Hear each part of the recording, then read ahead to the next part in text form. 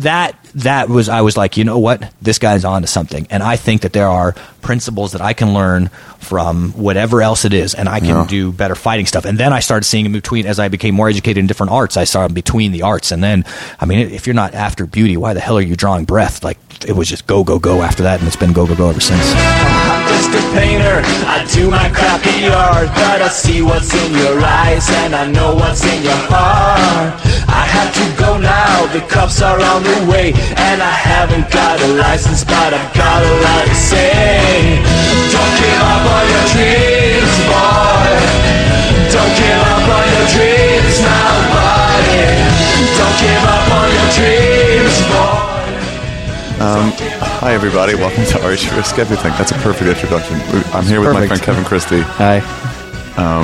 What episode of my podcast were you on? The one about home ownership. Do you remember the number? It was high up there. It was like 70 or 80 or something. Oh, wow, okay. But we're at a show at the West Side Theater in Santa Monica. Neil Brennan and friends at West Side Comedy. Barry Rothbart just sort of got in a fight with a guy who was heckling him. He went outside and got in a physical altercation with a crowd member, which is rare. Yelling. Yeah. Rare thing that doesn't happen a lot. No, we were just talking about how all the comics usually say, like, oh, you can beat me up, sir. Yeah, like, I'm not going to mess with you. I think Barry went out there and was like, hey, dude, fuck you. What if Barry Roth, he's already funny, but what if his comedy hit, like, a new high starting tomorrow? Like, he became, like, a new Louis C.K. That's he's definitely going to have a story. Wow. His shirt was all torn up, too. Yeah, he got into it with a guy. That guy wasn't small. No. Well, which one was he? At the bar? I don't remember him. So why do you say he's not small? Or you saw him? No, I saw him walking away. I wonder where he was sitting. I don't remember him in any way. No one talked to me when I was on stage.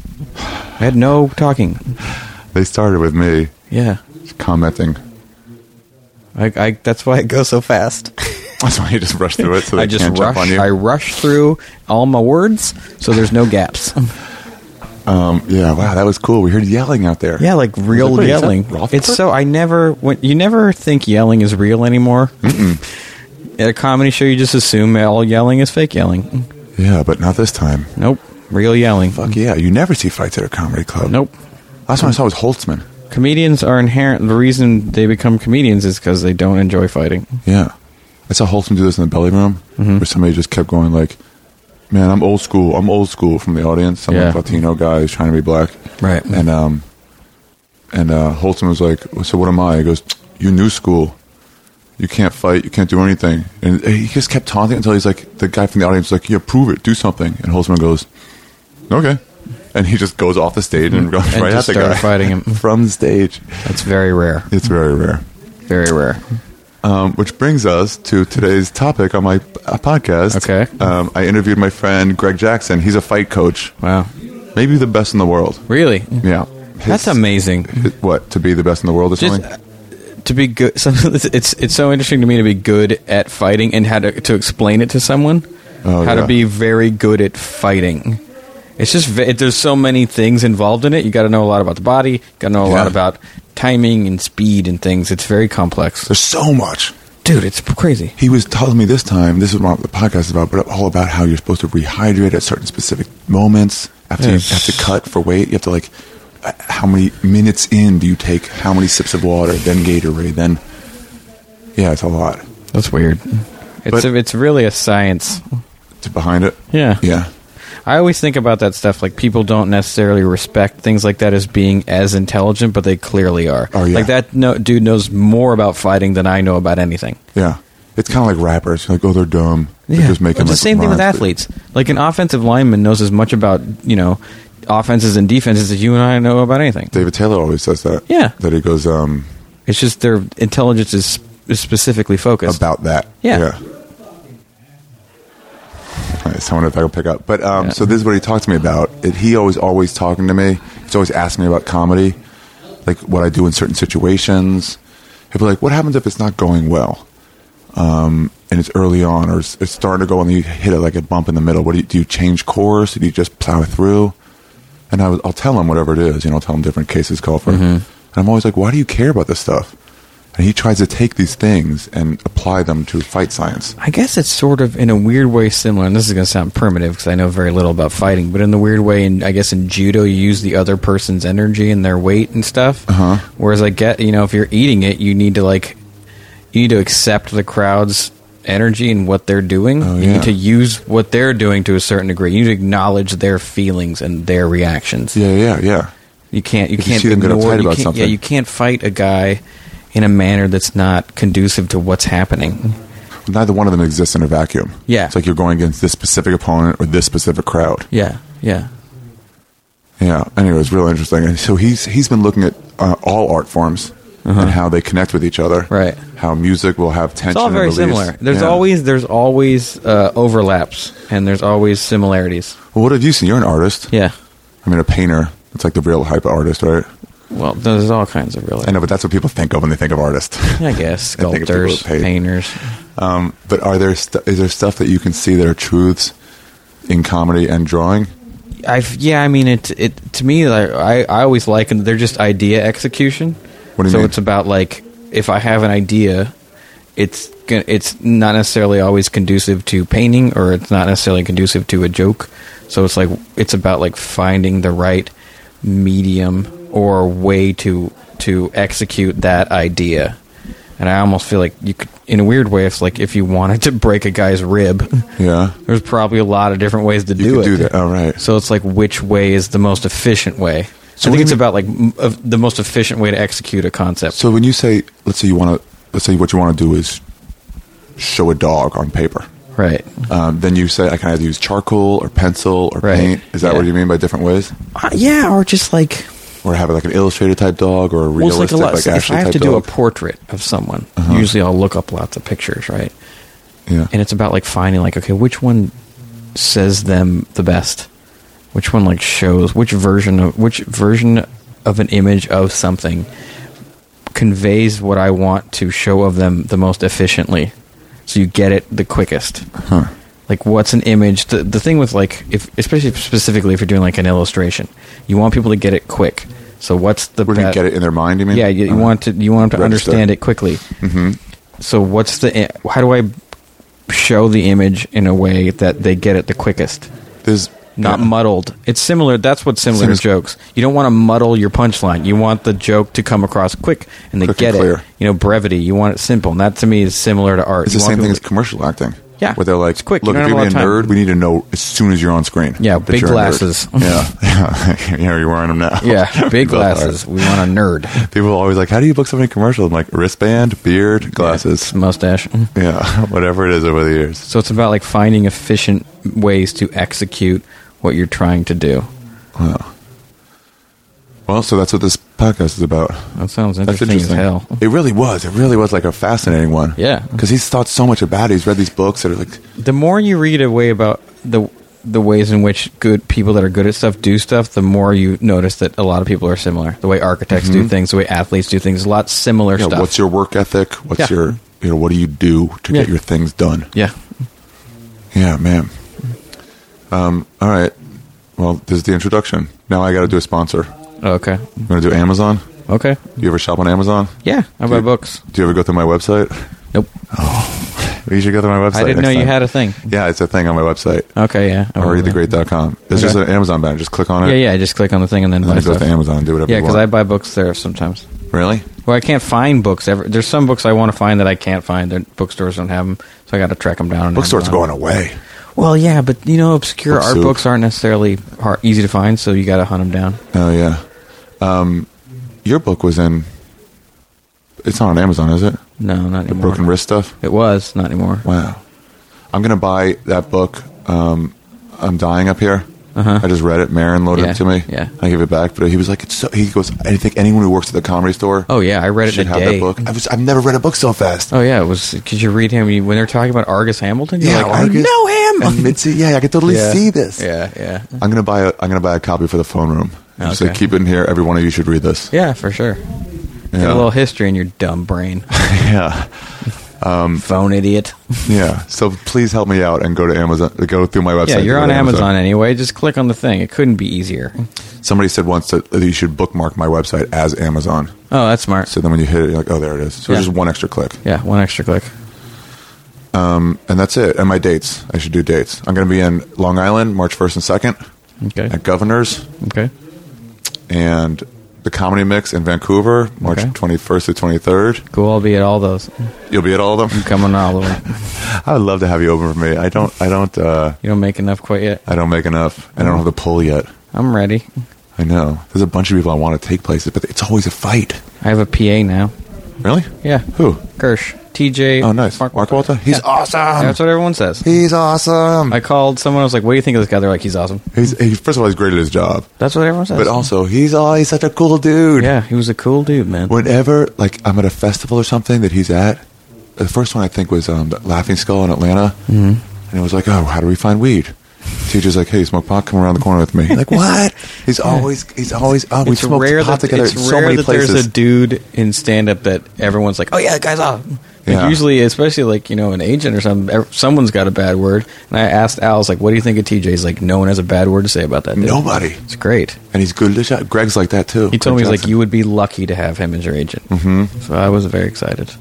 I tried once with him like 7 or 8 years ago. Mm-hmm. But I had nothing going on at all. Yeah, you hadn't started yet. And I wasn't good at all.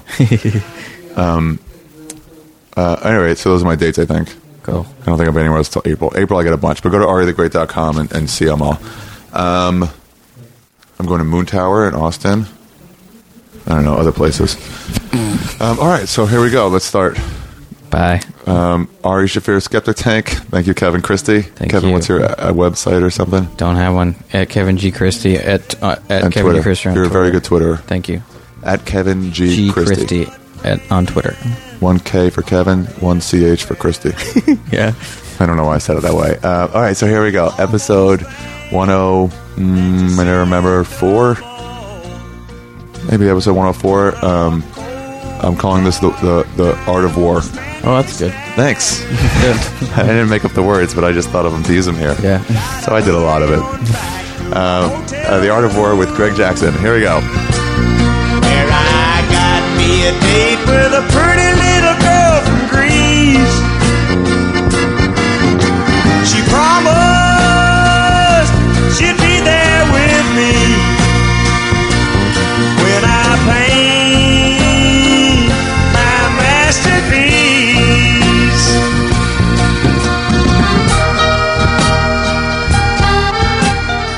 Thanks for coming up here. Oh, we're in. Okay, cool. Hi, Greg Jackson. Hello, Ari. I'll do the interviews, what's it called, introductions later. Okay. I always feel they make people not talk normally. Right, because then you're like in this different place where we can't just have a conversation. Yeah, I know, it's weird. Yeah. It's weird. Yeah. Whenever I do interviews when they're like, repeat the question before, you ever do those? All the time, yeah. Then I'm like, all right, well, you're just going to get me sounding contrived. Right, and I will do my canned answer. It's the toughest fight we've ever had, et cetera, et cetera. How much do you hate doing interviews? I'm not a big interview guy. Yeah. I like to talk, and I love to talk about martial arts and arts and stuff. I'll interview all day, but I never seek them out. I'm never like, will you interview me now? Oh, right. Yeah, If I wanted to be like the famous guy, I guess I would live my life a little different. Yeah. I don't really like the limelight either. I don't mind going on stage in front of a bunch of people. But that's your craft. That's different. Yeah, but then afterwards, when they're like, can we take pictures? Can we see? And it's like, this isn't what I do. Right, yeah. For me, I don't mind because, it's cool to, I'm a human being and I appreciate being appreciated, right? I'm like, I think that's normal if you're like, that was really cool what you did or something. I'm like, well, that's very sweet of you to say. Right. So I don't mind that part because, I'm human and I have emotions. But I think that if you are really all about, that's what defines you. I'd rather have the respect of my friends than a bunch of strangers that I don't know. So I guess that's where my delineation is. I read this book on introverts. I've read half a book on introverts. I'm still getting 2. I'm not a great reader. But it says how they appreciate, deep conversation, but they cannot make small talk. Right. Right. Where it's just like you can appreciate your colleagues and their adulation of you, but just you don't want to have to hear it constantly, but you want it to be out there. Right. Yeah, I think that sounds right. Yeah. Yeah. I'm pretty outgoing. I like to get to know people in different walks of life and stuff. I don't think I'm an introvert, but certainly I try not to have that be the you know, those people that always need that. Like, you need that. Like, What? you can feel like when they're in the room, they need everybody's attention. I try not to be that guy as much as I can. Oh yeah, when I see that guy, then I shut down completely. Yeah. Any sort of outgoing part of I have myself, I'm like, I can't compete with that. I'm out. You can have the room. I'll be over here hanging out. Yeah, I hear you. 100%. I used to see David Tell do that on Tough Crowd. Yeah. Do you remember Tough Crowd? The show? It was just 4 comics. It was like the first like panel show to Oh. do. But it was like legit top level comics doing it. Right. Talking about the news. But they would all jump on each other and try to get their punchlines in they wrote. And David Tell would just sit there and like lean back and just like, I'm not going to talk over anybody. He'd have to wait to be called on. That's legit. Actually, you can respect that out of all of it because he's outside of that structure. That's so cool. Yeah. When Colin Quinn was like, Dave, do you have anything to say about this? He'd be like, yeah, sure. And then he'd rattle off like 6 top level jokes. That's so legit. Yeah. That's awesome. I admire that. Yeah. You know what I like talking to you about is the way you say you see similarities between stand or the different art forms, stand up, whatever, and fight technique. Right. Well, and I think that's kind of been my life's journey. Like for me, the UFC and all the fights and stuff has basically been to try to find these ubiquitous principles in art, not just in combat, but in, like, to me, that's a laboratory. The UFC is a laboratory where you can try new ideas, you can see new things, but so much of that is done in all creative processes. Like we'd always talk about the stand-up and, you know, timing and rhythm and these important kind of concepts that you, anytime that you're in a creative process or that you are actually interacting with some kind of artistic endeavor, it really seems to me that you always run into the same things, the same ideas, the same themes, and so like codifying that is really cool.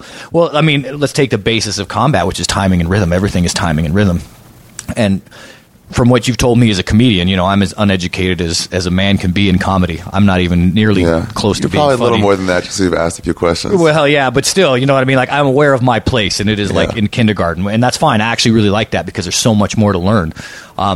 But like just talking about the rhythm of different audiences, like how when you talk to an audience and they laugh, and then you kind of have to, if it's a bigger place, it has to reverb and kind of come back in, and then you move on again. Understanding timing and rhythm in order to make a successful piece of art, or what you feel is a successful piece of art, is just like in combat, where there are certain times that you need to do certain things and certain rhythms that and cadences that you need to keep in order to make sure that you are going to win. And seeing and that's like the tip of the iceberg, but you see that in, of course, music, obviously, that all they do is codify timing and rhythm. So like everywhere, where every musical instrument they can all talk to each other, right? 'Cause it's all about tension and release and like exactly. And it's a real, especially like improvisational jazz and stuff, where it's a real like give and take, and if they're really on, you can feel that, you know, the one giving it to the other, handing them off, and pushing or pulling depending on the piece and the audience, and so that just being one element, and that's macro, right? That's big, and then you can get, you know, very, very, very small with each little part of that, kind of cutting it down. But I just love it to death, like just understanding and learning, and then trying to say, okay, as a fighter, if you're a combatant, be it in MMA or in self-defense or in military, how can I use that knowledge to help me, you know, give me the best odds of surviving or winning or whatever you want to say. Yeah. You told me once it was something about how you like try to like set rhythms and then break them. Right. So that's and a lot of this stuff is really old, obviously.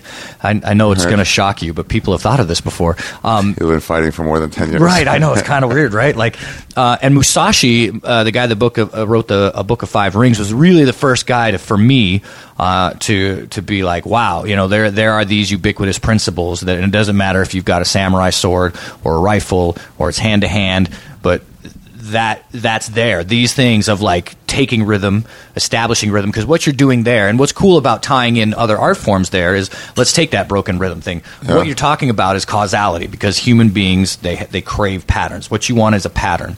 And in our whole lives, I mean, people want the security of a pattern. That's kind of how we're wired. You fall into some sort of normal routines. Right, everything, exactly. Right? But almost, I mean, the only reason, before we knew, you know, how the universe works, so to speak, the only reason you thought the sun was going to come up today was because it came up yesterday and the day before and every day in your experience. Yeah. But it would freak you out if all of a sudden and again, before we knew how the universe worked, just as a metaphor, but if the sun was there and then it wasn't, like everybody would be like, what is going on?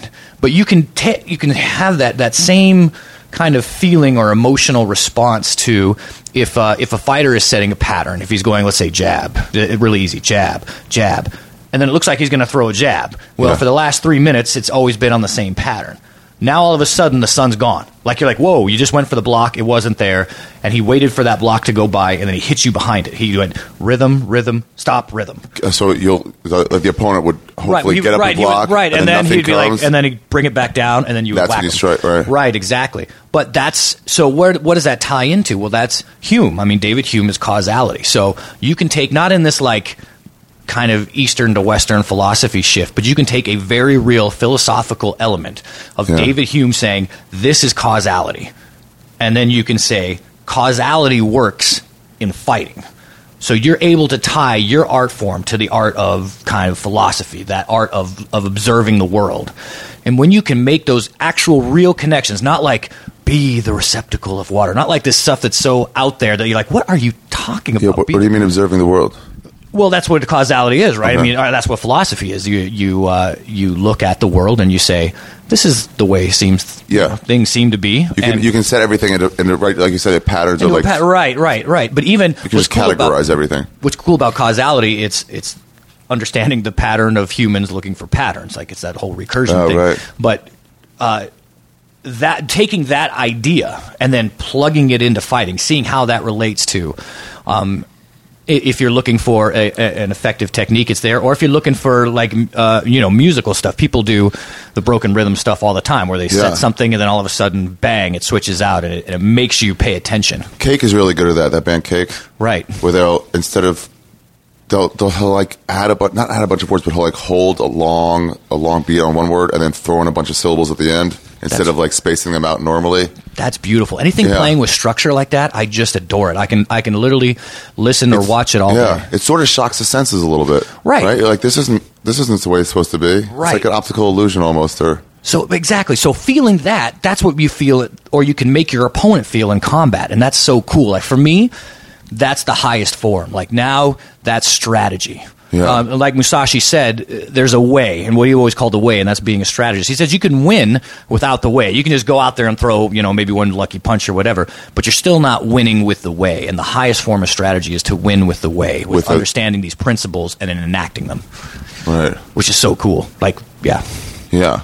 When do you break those rhythms? Do you go early on, or do you try to go later? That depends. It depends on the fighter and what you do. Sometimes there's people that their entire, it's going to sound funny, but their entire rhythm is to have no rhythm. They're so herky-jerky and so awkward that you can never really get a sense of their rhythm, and that can be very frustrating. And there's fighters that set a very measured pace and then do something crazy and then a very measured pace. And so you can never get the hang of that either. And what you're doing is remaining unpredictable, right? You're not giving, because once you have prediction, that's all we're looking for. That's why we want patterns. We just want prediction. We want to know what's going to happen in the next 30 seconds to us. Everybody does. Right.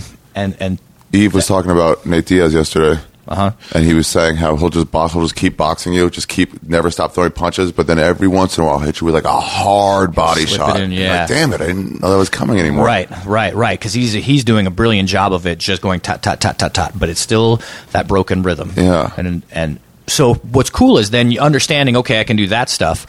What else does music have to offer me? What else can music teach me about fighting? Let's say just from rhythm and broken rhythm. And the one I always bring up is hemiolas, which are notes basically in between notes. And so understanding that the inception of the attack is here. You can't really see it because it's a podcast, but you'll have to take my word for it that it's close to, there's a fist close to my face. And then so that's kind of one note. And then the second note being when you make contact, when your punch comes out. In between that time is a great time to interrupt that attack. And so trying to get your timing down, whereas the punch is coming and starting here, before the completion, you're able to hit them and kind of take that initiative and lead. Well, that concept is the exact same thing as sticking, okay, this note's going here, this note's going here. I'm going to stick something in between those, like you were talking about. I'm going to change the structure a little bit. And instead of, it's going to be a long thing and then a bunch of little short things, and just that the syncopation is so important. Just mix it up.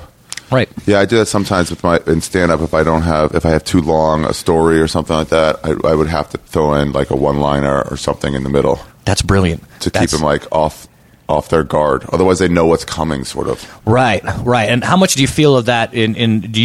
So when you're up there, is that the creative process happening right then? You have to get a feel for it, like you said. A lot of it's a feel for it. Yeah. Right. John Reep said, this comedian. He said he was doing I have his storyteller show, and so comics just tell stories, and they're sort of longer form, not as like punch. Right. But he was like, you get up there, and after like 35 seconds, you haven't gotten a laugh. And you're like, I got to make a funny face or something. Like they're just feeling it. There needs to be a laugh here. Right. That's so brilliant. Yeah. So either you throw a line in or do something. But you have to change the rhythm of what's happening. That's amazing. And it's the same thing. So I guess my question is there an art form that doesn't have that? Is there things that timing and rhythm don't matter? Don't matter? I don't know. I know in baseball it's the same shit. You pitch inside 3 times and go outside. The only thing I can think of would be static art, but from what I've talked to artists, it's still there for that. So in other words, like painting or something like. But no, they say that a lot of that, even in the process of brushwork and stuff, is rhythm and pace and understanding that stuff. So yeah, I don't know. I'm not a very good drawer at all. But rhythm and pace. But just being able to kind of do your, not like touching a little bit here and touching a little bit here, although that's a rhythm in itself. But having good brush stroke, good brush work, they talk about that a lot. And a lot of times now, when I go to art museums, I turn to the side of the picture so that you can see the reflection on the light and you can see the brush strokes and stuff. And, really?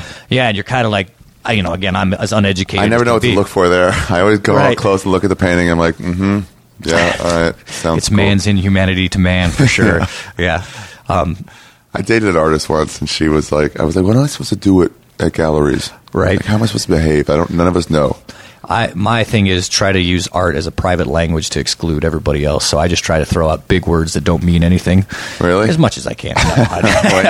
When you're looking at art. Yeah. It's like, here's an article I read like 6 years ago. I'm going to quote, make you feel like an idiot. Exactly. Yeah. You haven't read it. Just throw it out there. Try to seep deep. No, usually for me, I don't try to say, wow, I'm doing good this morning. I don't think you should say anything. I think it's a very personal. I mean, people can add stuff to what you're thinking, but for me, it's a very, that's a personal thing. I want to see what I feel about that. That's sort of what she said. She goes, appreciate it on whatever level you appreciate it on. That's what art is. If you like a pretty bunny in there, then that's fine. Right. Because sometimes I think that you get prejudiced. A good art should talk to different people differently, I think, and you'll get kind of prejudicial if people are coming in. What he was trying to say here. Sometimes that really helps me out a lot. I'm like, oh wow, I wouldn't even thought that. And then sometimes I'm like, that's not what I got out of it at all. Yeah, but we did this in literature in college, where there was a big discussion. It's not new wave, or it's new school versus, I forget what the other one is. Right. But are you supposed to know about the author in order to understand the work of art? Right. And some people are like, no, you're not supposed to. The work is the work, and that's it. And whatever you get out of it is what's in there. Right. And other people are like, no, that's not what's in there. You're not supposed to get that out of it. Right. Yeah, I sort of like the idea of the work just being the work. Yeah. Well, I think there's a lot to that. And so many artists, I think, like that, too. They'll never tell you what it's about, like what they were feeling, because it's your relationship to that painting. I heard Hemingway used to, I just studied him, but he used to do, not Hemingway, Alfred Hitchcock. And he would do these certain shots, would repeat in all of his movies.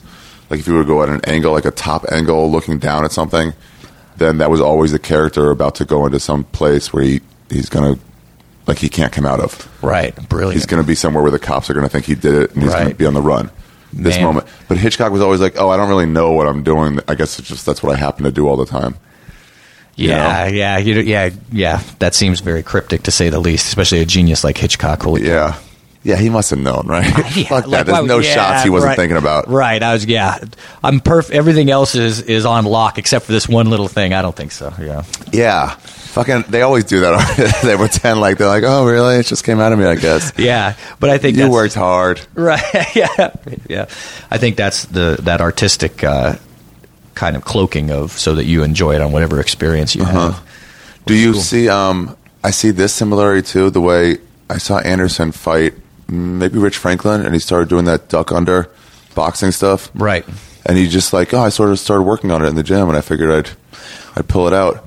I think that there is and again, I use jazz a lot. I think that there's just moments of inspiration where you just you don't even realize you're going to do it, and some part of your brain, even subconsciously, just knows it's the right thing to do. And, and then you do it, and you might have worked on it a little bit, but now's the time. You know what I mean? And just correct decision making, and that's why I'm so into that artistic process, especially at the moment. Is like how do you, Ari, up there? How do you know it's the right time to do that thing? Your brain obviously it triggers it, but it's like you don't know. Right? It's even before you're conscious of it. You know. Yeah. And that to me is fascinating because now we're working with kind of what's hardwired into your brain through experience and genetics as well, of course. And you just sort of feel this should be right here. Right. It's like going with your gut because you don't have time to analytically say, this audience is da-da-da-da. Usually you're like, okay, I need to do this. And it happens almost even before. So that creative process, how that happens and why some people are good at it and others aren't because of all these layers of self-doubt and other stuff, I guess, that comes on top of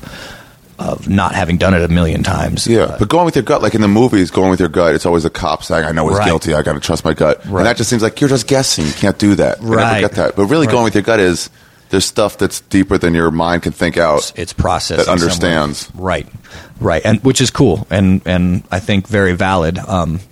But sometimes going with your gut is very wrong. So yeah, absolutely.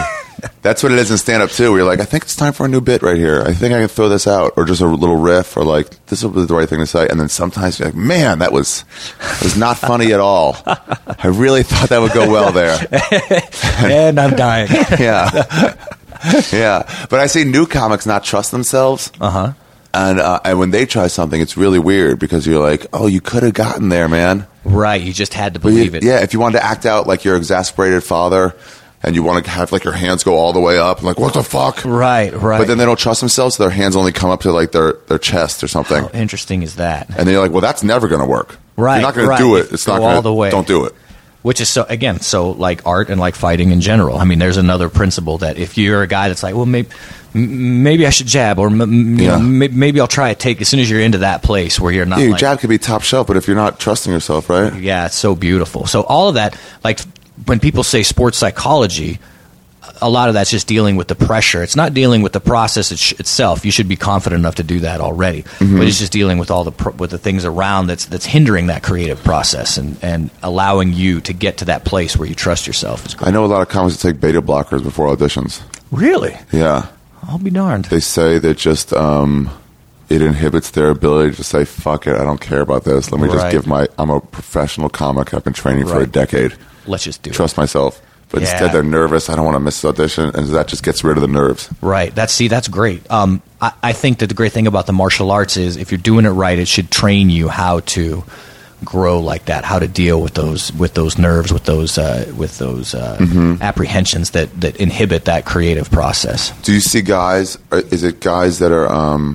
Well, first of all, maybe I didn't say that. I'll say it in the introduction. But you're a top level trainer. Well, I don't know, top level. I certainly do a lot of training. You have 3 UFC champions right now. I don't know how many. 700. I don't know.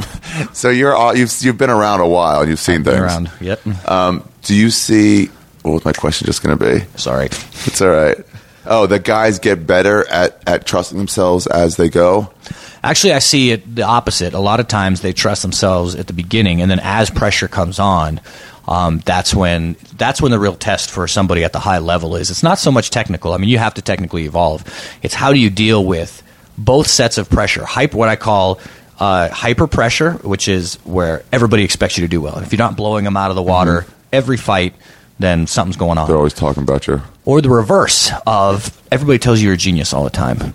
And I think that's really hard. I think that's harder to deal with. I think fighters are naturally tough guys in the deal, but it's harder to say every morning, Ari, you're the greatest comedian ever. Yeah. Every morning, every 15 minutes. Ari, did you know that you're a genius? No, I'm serious. I'm serious. You're a genius. After 6 months of that, at some point, you're going to go like, maybe I am a genius. Maybe I am the greatest thing since sliced bread. And then they don't have to work as hard. Right, exactly. Or, you start telling other people, hey, I think we should do this, that, and not in a creative way. Because for me, collaboration is a huge creative process where you have certain rules where you're collaborating. And if you don't follow these rules, it'll inhibit the creative process. so not in that way, but in a way where like, no. Here's what we're going to do. And you see it all the time. The fighters will start trying to tell the coaches what they think, or not what they think in a positive way, like in a give back and forth, which is but like what I think is the law. Right. Like here's what we're going to need to do, or that's a stupid idea. Yeah. That's like, why would I do that? I don't need to do that. And as soon as you get there, you've listened to these guys tell you you're a genius. And I see a lot of comments to that. They've been yes man to death, I call it. Yes, that's a good way to put it. You know, where it's like now you have no one's ever telling you that joke's not that funny. And the crowds, if you're famous, crowds will just laugh. So you don't really know what's good and what's great. Oh, man, what a terrible place to be that. It really is a terrible place to be. Oh, man. Yeah, just that you're there makes them laugh. Mm-hmm. That's why I love going up at the Comedy Store where nobody knows me, where I can get an honest response to all these things right now. That's so important. Yeah, if you don't mix it with that, then you're just lost. Right. It's like Elvis training karate. Right. You're the greatest fighter of all time, Elvis. Yeah, maybe I am. He's going to attack fucking crime people on the street thinking he's great. And you're like, shut up, you're a fat Elvis Presley. Right. Don't do shit. Right, yeah, that's maybe not the best choice for you to make there at that point. Yeah, but I really enjoy, and that's so cool, is the parameters, and I'm really seeing that a lot more and more as I get older. I'm still very young, but as I'm learning, controlling the parameters around the events to make sure that you stay creative. I mean, that's why I love talking to you. Like when I talk to you, I get inspired because here's another way of looking at these things, and here is a reinforcement of some things that I know, but also learning new things because you come at it from a place that I know nothing about. I wouldn't know comedy. I know it makes me laugh, but I wouldn't know how to do it if you put a gun to my head and said, get on the stage and make these people laugh. The technical aspects of it. Exactly, which is the beautiful part for me. Like that, I always say I never held with Mark Twain. When Mark Twain said that when he was a kid, the river was this beautiful, magical place, right? When he would go out and it was this incredible, like almost like a dragon. It was this mythical thing. And when he became, a little more educated, he said it lost beauty for him when he would go, like when he was doing the riverboat captain stuff, because he understood here's the currents, it became science to him. For me, it's the exact opposite.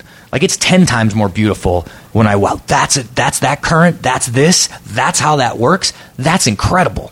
Like that's amazing. And it fires me up. And so it's so important for me as a coach. And I'm in the grind. I'm in a fight every week. I have to come up with game plan after game plan, fight after fight. We've got 60 plus fighters. So it's like that's the thing that scares me the most is burnout. And it's happened to me and it's cost me, good fighters. And because I've been burned out and, we're just like, I mean, it's week after week, and it's fight after fight, and everyone's a big deal, and every fight's, everything's yeah. How do you stay fresh, and how do you stay caring about it? So that's how I do it. As I talk to people like you who are just amazing at what you do, just phenomenal at what you do, and not, everybody knows who Robin Williams is, and that's great. He's a talented guy. I don't know the guy, but for me.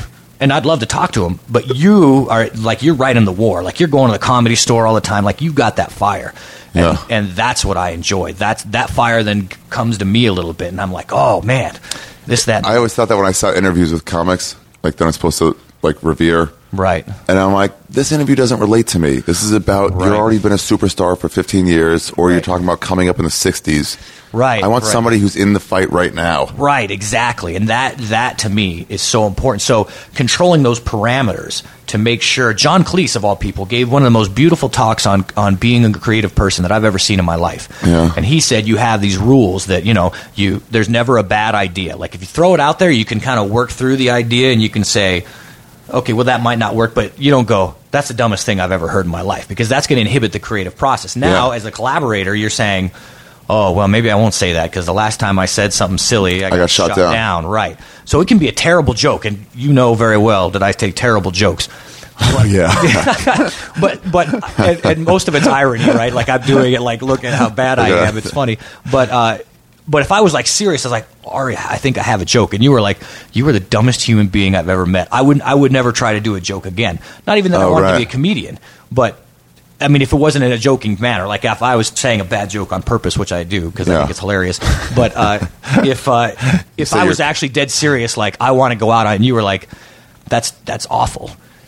Then I'd be like, because you can. It's all how you phrase it, right? Well, and you can phrase it. You can be in your mind. You're like, that's the dumbest thing I've ever heard, Greg. But if you were to say, well, if you do this, that, and you let the guy work through yourself and be like, oh, that isn't a good joke. That I shouldn't do that. If you do that, then it's so much more healthy for the creative. I had this process. acting class, and my teacher, it was the class would look at somebody doing a scene and then sort of say what you got out of it. And then he never wanted that was good, that was bad. Just like, what did you observe? It looked like brother and sister fighting, and they're like, oh no, we're supposed to be lovers, so we didn't do our job at all. Just sort of say what your job was, what you saw. But if your natural tendency is to say, I would have liked you to have yelled at her then if she was going to leave you.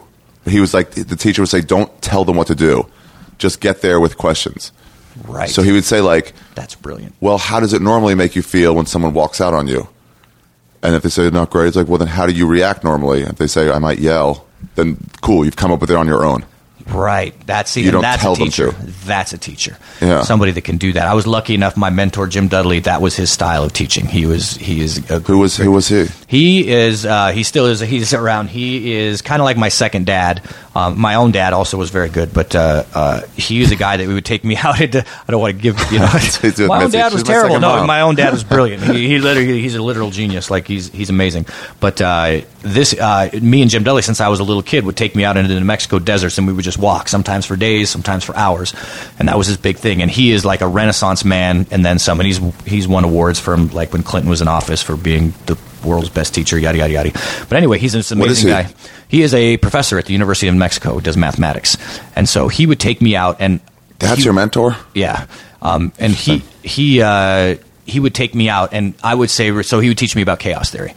And then I would come up with because what I do is I shotgun stuff. I shotgun a bunch of ideas, and then this one doesn't work, that one doesn't work, that one doesn't work, this one does. And I try to do a lot of like this is like that kind of thinking, like gravity is like flying or whatever. So I try to make things analogous. This is analog to that. And anywho, there's my big words for. I thought it was analogous. Yeah, I decided to go with analogous. Yeah. And it's not paradigm, it's paradigm. Paradigm. There's my jokes. Anyway, that's it. I'm done. But anyway, I would try to use analogies and say this is like that. And but that can be very frustrating if I didn't have a clue, which a lot of times I still don't have a clue, but I didn't have a clue. So he would work through it with me, and then I would come up with it myself. Oh, that doesn't make any sense at all when I actually think about it. So, yeah, but if he would have shut me down... You don't learn. Right. And that's where you see, like, you get so upset, like, especially in philosophy. When you go with academic philosophers and you're hanging out, it's this huge competition to see who's smarter. And everybody thinks they're Socrates, and I'm going to get you in my little trap. And when I get you there, I'm going to show you that, So you can say the one thing. Right. Everybody's going to be like, you're brilliant. Right. But they're all and just you win the day. Yeah, and they're all just rehashing arguments. You know what I mean? There's no creativity there. They're just... following Descartes all the way along, or whatever it is. But if you all talk it out and learn from each other and be like, interesting, do you think that's like this? And they're like, oh, maybe. I didn't think of it that way. Exactly. And then you can both grow. Right. Instead of like, no, I'm smarter. Like, okay, you're smarter, but let's work on, or let's, I hate that everything's been done. I hate that everything under the sun has been done, because it hasn't. If everything's been done, where did quantum mechanics come in? You know what I mean? Like, no, there's still stuff we're learning. I think it was Grover Cleveland that said it. I think it was Grover Cleveland. But one of those old-timey presidents, he was like, everything that's been invented has already been invented. Yeah. Yeah. It's like, no. You haven't even got a telephone yet. Yeah. Settle down there. Yeah. What is dark matter, dark flow? There's so many things. So this whole, like, it's already been thought of in every way, that just drives me bananas. Yes, you have to be educated, because people that are a lot smarter than you have thought about this for a lot longer. Yeah. That doesn't mean you have access to new information that they didn't have. And you never know. You might come up with one thing that they didn't. Like, it's just so silly to give up on it and then to use it as a competitive tool to show how much better you are than somebody else. Like, let's fight if you want to fight. Yeah, exactly. And then we could test it. Like, it doesn't really test whether this move works if you're stronger than me. Well, yeah, exactly.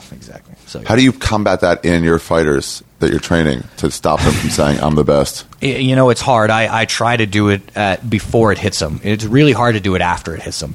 So I try to say, listen, here's what's going to happen to you. Like with John Jones, I did a lot of that. I said, here's what's going to happen. People are going to come and tell you that you are the most talented fighter that has ever lived. Here is this. These are the parameters that are going to attack you in. And then that'll result in probably in you saying, cool, then I don't have to work very hard. Right. Well, what I said, exactly. And that'll result in a loss. Your test is, can you put up with that?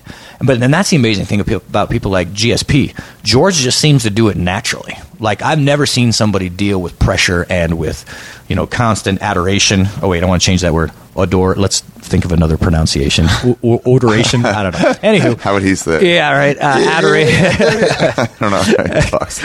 Yeah, but the constant adoration, just being able to put up with it and not have it affect him. Like, he's the same guy. Really? He's amazing. He really is. And John, for being as young as he is doing an amazing job as well. He seems, George St. Pierre seems like a real process guy. He is. Like, he's like, I just want to make this part of my game a little better and this part of my game a little better. He's ridiculously smart. I mean, ridiculously smart. Really? He's really good. And actually, if we're talking about those two, John Jones is too. He really is. Like, he looks at stuff and I mean, he watches hours of tape and he says, I'd like to do this better. Really? I'd like to do that. But yeah, absolutely. And George is the same way. And what's great about George is he's so appreciative. And so John too, both of those guys have a lot in common. But you feel like a genius after you train him. Like, you could show an arm drag to George and he's probably even seen it before, but maybe you gave him something new and he's so excited. Like, thank you so much. This is brilliant. Like, you go away like, I'm the greatest coach in human history.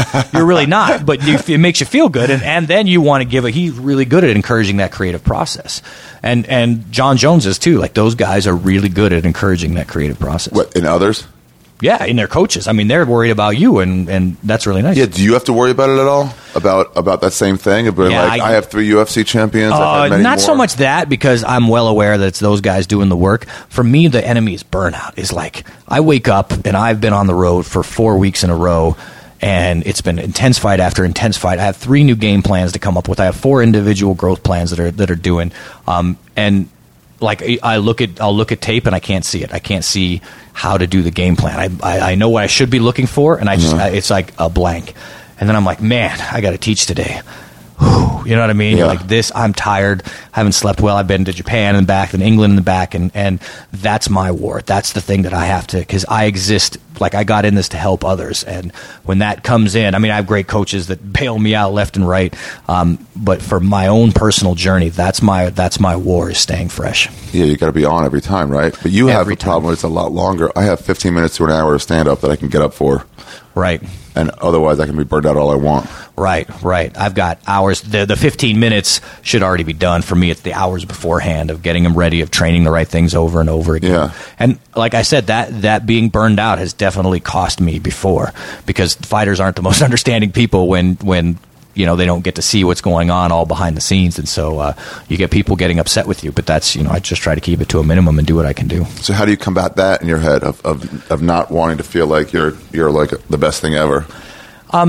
For me, that part's easy, because I actually really don't feel that way. Like, it's not like I have to fight it, because when people say you're a genius, again, I'm a human being, and so I say, oh, you know, that's very kind of you. I appreciate your positive feedback, but I don't ever wake up going, I'm the greatest ever. Yeah. I might joke about it and stuff, but I don't know why. It just doesn't affect me. I guess I don't feel. You feel like you're shitty at all?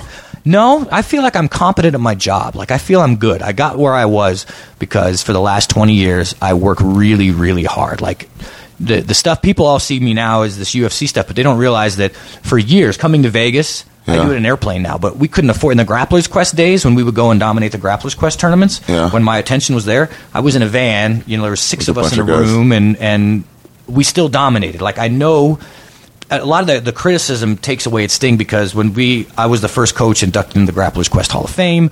Like, when I was grappling stuff, and our focus was there, I think we still have the team record. I don't know, I've got a plaque on it on the wall, but I think we still hold the team record for the Grapplers Quest. And I couldn't get to the Worlds in Brazil or anything. I live in New Mexico. So I'd train the guys and what I would train them in, and we would drive here, and then that we could compete with everybody from around the world that would come here. But we would dominate. Again, I forget what the record is. And then when it was King of the Cage in the mid-level, we took all the King of the Cage world titles. I think at one point we only had, it was like 1 or 2 titles we didn't possess. So, and then when it came to the UFC, we've taken a bunch of titles there too. So I have a deep background to keep me confident, but I never think that those things make me better than somebody else or greater than somebody else, because I guess I don't think in those terms. I just want to, it's the process, and you know, all the coaches are great. They're all amazing. They've all done great things, and so I'm just one of them. There comes a time where I feel like it's like it doesn't, where your ranking compared to other people doesn't matter at all. Exactly. Because they're on their path, I'm on my path. I couldn't agree more. That's exactly the way I feel. And so that keeps a lot of negative emotions. Like, I'm never jealous of people because of that. Like, I love the other coaches. When I see the other coaches here, they're the only ones I can talk to. Like, when you talk to a comedian, that's been on the road and goes to, like, there's only a few guys that talk your language. Like, he knows exactly what you feel and exactly what you know what I mean? And that's so rare and so important that those are, like, I'm very good friends with every coach that I can be because those guys talk my language. Yeah, and they're into what you're into. Right. I was on the road once with Jake Johansson. I think it was my first, like, MC week. And we're all hanging out at the DC Improv afterwards, after the shows. You know, they close the place and we just open up the taps and just drink and smoke pot. It was fun with the wait staff.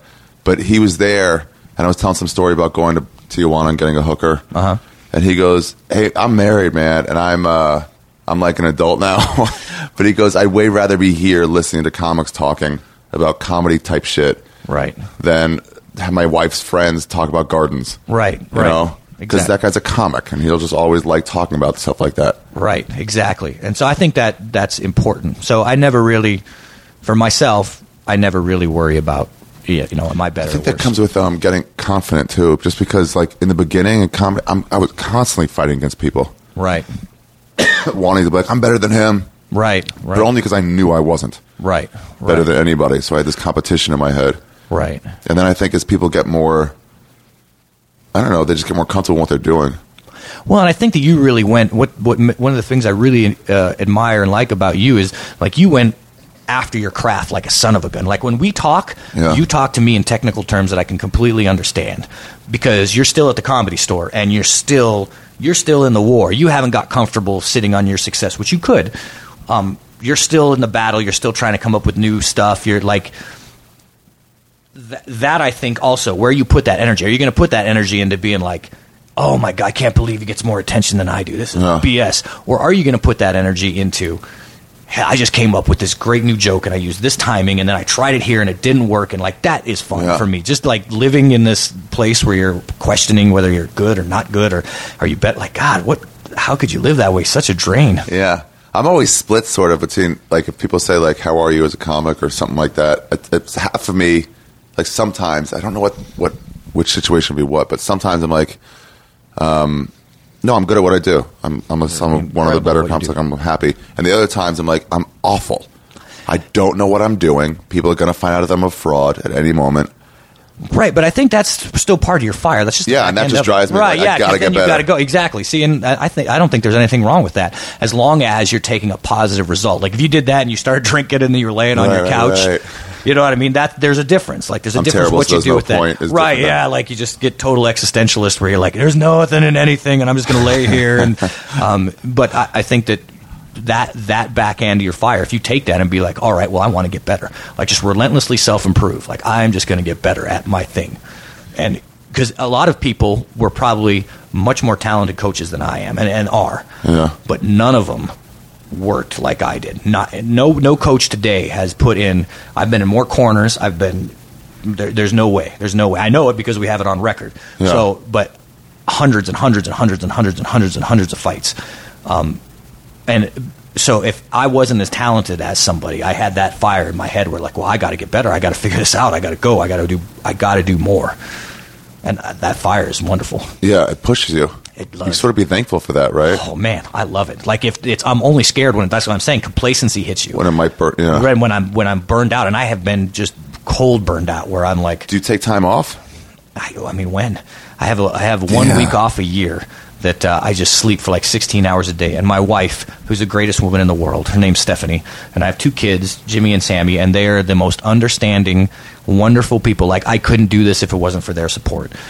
And they just let me sleep 16 hours. She takes her family. And that's her vacation? And we go down to Mexico, and they hang out, and they have a great time. And I wake up in the morning, I play with my kids on the beach, I sleep, and in the evening I play again. And I'm like 16, 17 hours of sleep for 1 week. For a week? For 1 week. And you don't train at all? No, I don't train at anything. Okay.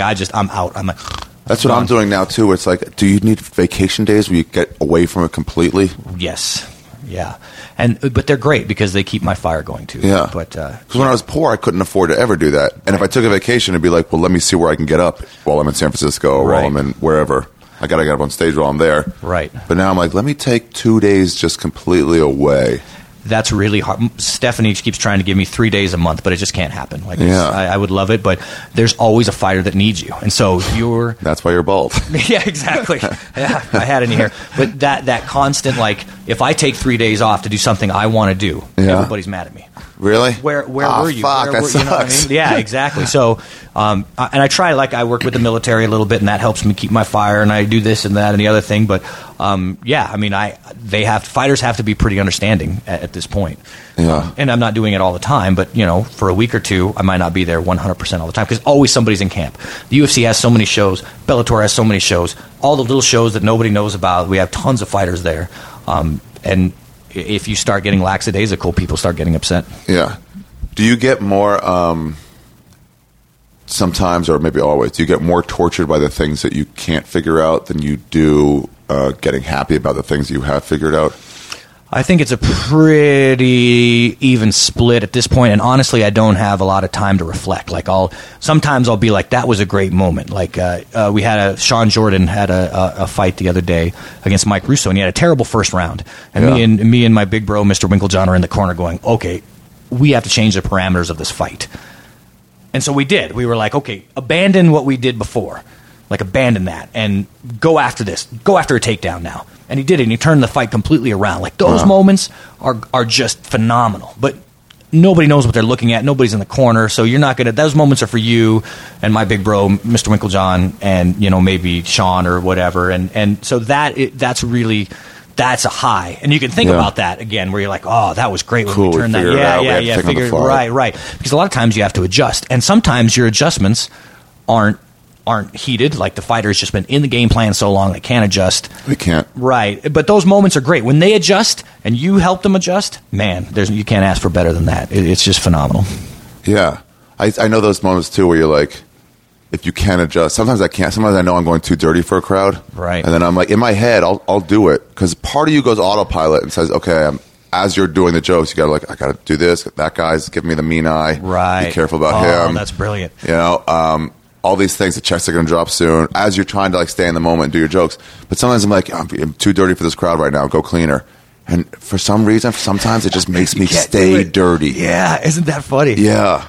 Just the thought of, like, get out of here. Because I think that might be the fighter in you, where you're like, you know what, I'm just going to swing anyway. Yeah, I get dirtier, and I abandon everything else. I'm like, what are you doing, man? That's the fighter in you. And that's interesting, because you, I mean, as a... you just want to overwhelm that. Right. Yeah, you just want to control it by going farther into it. And that's interesting. But to answer your question, we digressed a little bit. No, not usually. Usually I'm not tortured by the things I can't figure out. I feel terrible when I make a mistake, like, because I'm not... I mean, that's hundreds and hundreds of fights. I'm not going to always make the right call. Yeah. I do pretty well, but, you know, you're going to make... I'm a human, again, and I'll make mistakes. But mostly it's just right on to the next one, But even like when you're like breaking up a game plan for something, like we have to defend against... For instance, we have to defend against Aldo's legs. Right. This won't come out till later. So but like, we have to defend against Aldo's legs. And you have to start thinking about, like, how are we going to do that? Do you ever, like, come up against a wall against, like, I can't figure out a way this guy's going to do that? That's exactly it. And burnout, I usually can. And so I watch tape. And then what I've learned to do is back off. Get away from it. Back off for a little bit, and then I'll watch it again. I'll back off again. And then all of a sudden, and it just hits me. I'm like, oh, this, and that. And that's fine for that. It's in the fights that when the coach can't adjust, like, I can't see how we're going to win this fight. Like, I can't see how we're going to do it. That's when I get nervous, because I've only got 15 to 25 minutes in order where I need to try to tell this guy what needs to change. That George St. Pierre fight that I bring up a lot is the Dan Hardy fight. George St. Pierre and Dan Hardy. George takes him down, passes his guard, armbar, like rubber arms the guy. Like, you just can't tap him out. And the guy keeps getting up again. And every time Dan Hardy gets up, it's dangerous again. It's dangerous again. So what I said was, take him down and don't pass his guard. Get him down, do your ground and pound. We need to do damage, because really all a submission hold is saying, okay, this is too much pain for me to put up with if the referee doesn't stop it, right? And so now I'm going to concede that, okay, that's more pain than I really want to put up with. So you can kind of accelerate that process, because we're in the process of breaking wills. You can accelerate that process. Breaking wills? That's a good way to put it. By doing a ton of damage, and then you can pass the guard again and go. But lots of people didn't understand that, because that's not... Wait a minute. You always pass the guard. Right. This is the doctrine. If you have a gun, you always shoot this way. If you go take somebody down, you always do that. And so trying to come up with a new idea, we need to change the parameters of this fight. We just keep getting to the mount, and he keeps getting up. I want to do damage. I want to win. I want to finish this guy. And ironically, everybody thought that, oh, well, Greg doesn't want him to finish him. But that was the exact opposite. No, yeah. Like, I want him to smash his face up a little bit, and let's break that will. It's like in WWF. You can't just go for a tap right away. They'll always do the buck up thing. They'll just buck up, and you know it. If it's an early pin, you're like, there's no way he's going to get this. It's been 40 seconds. Yeah, there's no way he's going to stop it. Exactly. And that's a lot to it. But like understanding that that guy doesn't even have a nickname. He's not going to beat him. You can't be John Rothstein as your fighter name and win. I think it would be great to be the other guy. Just be like, oh my God, it's about to be over. I can't believe it. It would be great to be the Rube. But anyway, so like that redefinition of structure, understanding what a fight really is about and stuff, isn't understood by everybody, but it's still something that you have to try to do to try to reevaluate. Just like you're saying, I'm sinking. Yeah. I'm dying on stage right now. How do I reevaluate and change it and save it? And sometimes I think you have to fight the fighter in you. Like when Carlos Condit was fighting Nick Diaz, we did everything that you can do to win a fight. We controlled when and where, total octagon control. We controlled when and where the fight was going to happen. Yeah. We landed more strikes. We landed more significant strikes. So we did everything that needed to happen for that fight. But Carlos had to stay disciplined because Nick is a master of sucking you into his plan of let's just stand here and bang. And so he was like, come on, bitch, let's go. You know what I mean? And he was so smart to do it. I love Nick to death. Nick Diaz is one of my favorite guys in the world. And he was really smart of him because he was getting his lateral motion wasn't there and he was getting outmaneuvered. And so to prevent him from continuing to be outmaneuvered, he called you out on stage. He said, "Oh, you can't get dirty enough, Art. Come on, come on." And meanwhile, the whole crowd's telling me, "Don't do that." There's one guy I want to show up. And they're like, "All right, I'll show you." That's the in your head thing. You know what I mean? Where you're like, "Yeah, I'm going to come out swinging." Then and staying that discipline, I think, is one of the hardest things that a fighter has to do. Yeah. And I don't know about comics, but it sounds like that's what you want to do, unless you're just like, F them all. Let's rock. Right. Is it once in a while you do that, where it's like, let's blow up the world, let's scorch the earth. I don't care what happens now. But that's beautiful. Everyone in itself. Get a bad time, right? Do you have a harder time getting people on game plans after? I just thought of this, but after they get dumped or anything? Dumped from a woman. Oh, I mean, literally when they're heartbroken, usually have trouble concentrating. Better. Usually it's the opposite. Usually being in a relationship for a man or a woman fighter is usually, if they don't have their pattern down where they're supportive or whatever, usually it's the other way around. Usually when they get dumped, it's all the Rocky movie-esque stuff. That's when Hollywood comes in and they're like, I'm going to put all this emotion into training so hard. And usually fighters aren't the kind of guys that are like moping around the house going, well, I don't know what's wrong with me. Does anybody ever get dumped like a week before the fight? Oh, yeah. You should see the horrible things. And those are good for them? A lot of times because they are pissed. And as long as you've done your work with the discipline, that fire that we're talking about, that flares up in them. That's rejection. That's all the things that can be negative that you can take and put that fire into a positive place. The only time that I've seen it go bad is if you're in a long-term relationship. Like if you've been with this girl for 12 years and she dumps you a week before the fight, then you're gonna you're just so, and you should be surprised that with the things I'm not gonna mention names or anything, but there's been some crazy stuff. But why are people so white trash? Why don't you be like, do it a week later? Right. Fights every 5 months. Right. Just give them a week. But I mean, so much of being in a relationship is the relationship gets competitive. What do you love more? Do you love fighting more or do you love me more? And they don't understand that they don't love fighting more. Fighting is who they are. Right. So what you're asking is, do you love who I am more than I love you? And you love me because of this. Like, I'm a comic and you love me because that's how you met me. Girls are such morons. They're always like, well, who do you love more? It's like, what does it matter more? What do you mean? Right. I love you. Right, exactly. What's the difference? But they don't understand that there's not two things. It's one thing. Like, I am comedy. I'm Ari and I am comedy. That's what I do. That's what I am. Yeah. And how are you going to compete with myself? What are you that the parameters of your argument don't even make sense. Like, how can you compete with me? How can I compete with myself? I'm just me and I love you. But me is this process. That's me. And you were here. It wasn't like it changed on you. You were here. If you don't want me to be a fighter or a comic, then you should find somebody else. Exactly. That's what Why are you here? Then, don't think you can change it or whatever. But yeah, it's that. A lot of it's that is that they get real competitive. And the other is the fame. You'll see a lot of significant others when, let's say you get a bunch of fans coming up to you. Yeah.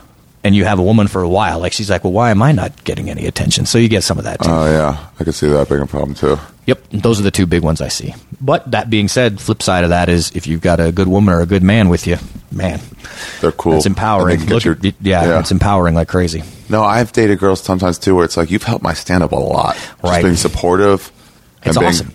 I really like that joke. Great job. And you're like, oh, then they become your muse and you want to fight or make jokes to impress them, Exactly. even when they're not there. Right. No, and having that muse power, the muse power is probably the most powerful thing. I mean, there's a reason that for thousands of years people use that term. Having a muse is so important. Yeah. It's Absolutely. like you're dedicating your life to something. Right, exactly. And it doesn't even have to be a person. It can be anything. But yeah, having that muse thing, I think, is such an important human phenomenon that if you're not tapping into it, you're missing out. Yeah, God is a lot of people's muse. Exactly. Are you religious at all? No, not at all. You're not? No, I was raised a Quaker, but Really? yeah. Wow, that's cool. Yeah. That's weird. When'd you get out, or how'd you get out? I was pretty early on. A lot of that stuff doesn't make sense. But I actually really enjoy the Quaker religion. And some of, like Jim Dudley, my mentor, that's where we all met, was kind of in that Quaker church. And their doctrines on nonviolence were interesting, and the way they run their church is very interesting, and I think very positive. And if They're not the ones that made the chairs, right? Those are shakers. No, yeah. Well, and you're thinking of a lot of people confuse it with Amish people, where like you're making your own furniture and doing all that stuff, and you ride on horses instead of cars. But there's a difference between like the Mennonite, Amish, and Quaker is just another sect of Christianity where you don't have preachers. You all kind of sit in quiet circle, and your relationship to God is very personal. This doesn't go through a medium to do it. You just have your own interesting. deal. Yeah, it's as religions go, it's not terrible. They're totally peace. They've done incredible things around the world, and it's a good tradition to be a part of. However, it's just not mine. It wasn't mine for me. I was Orthodox Jewish when growing up, and it's like it's still in me, but I'm out of it completely. I'm atheist, but like that's still part of my upbringing. Right. Those like absolutely family values and things. Right, that and see, there's tons of great parts of religion. It's kind of like the martial arts. Everybody, when they rejected the karate reverse punch, rejected, oh well, you should respect each other. You should there's this like systematic rejection of everything. But no, there's really parts that are really good for you. It's natural tendency with anybody to be like, that guy's an idiot and everything he says is wrong. Exactly. And you're like, no. He might have this part wrong, but this part is really even a homeless guy knows a cheeseburger is good. Exactly. So you don't have to be like, I'm stealing that line. You totally can. I just thought of it. But it's like, you totally can, like, he doesn't have to be wrong about everything. Right, yes. There's something that you can learn from. Don't model your life after him. Right, but like, you can't just reject. We have all these homelessy guys that hang out at the Comedy Store because they have an open mic system that just for a long time just allowed whoever showed up to get up. Legit. Yeah. For some people, it's just a warm place to be for 3 minutes. So they just talk it up there. Yeah. But sometimes they would like say, here's what you got to do with your routine. And you'd be like, oh, you're in it. But every once in a while, one of those crazy guys would be like, oh, I think you're right. That's awesome. Oh, my God. You're right. I did switch that. That's great. Yeah. That's great. You never know. And that's cool. I mean, religion is there for a reason. There's some ancient knowledge there about human behavior. I think that's very important. Oh, yeah, absolutely. When did you start seeing the similarities in art forms and fighting? It was pretty early on because, again, I'm a shotgun thinker and I do analogies a lot. So it was pretty early on, but the two books that really influenced me on it was first, of course, The Book of Five Rings, which I read very early. What is that? It's probably the greatest hand-to-hand combat book ever written. It's a book by Miyamoto Musashi, who was a samurai, and I forget what he killed, 60 guys or something like that. But he dedicated his life to finding the way. Like that's all he did, all the time, 24/7. He was obsessed. I mean, he was with the process, and then he wrote a book at the end of his life in a cave, and that book is what those of us that are serious about combat read.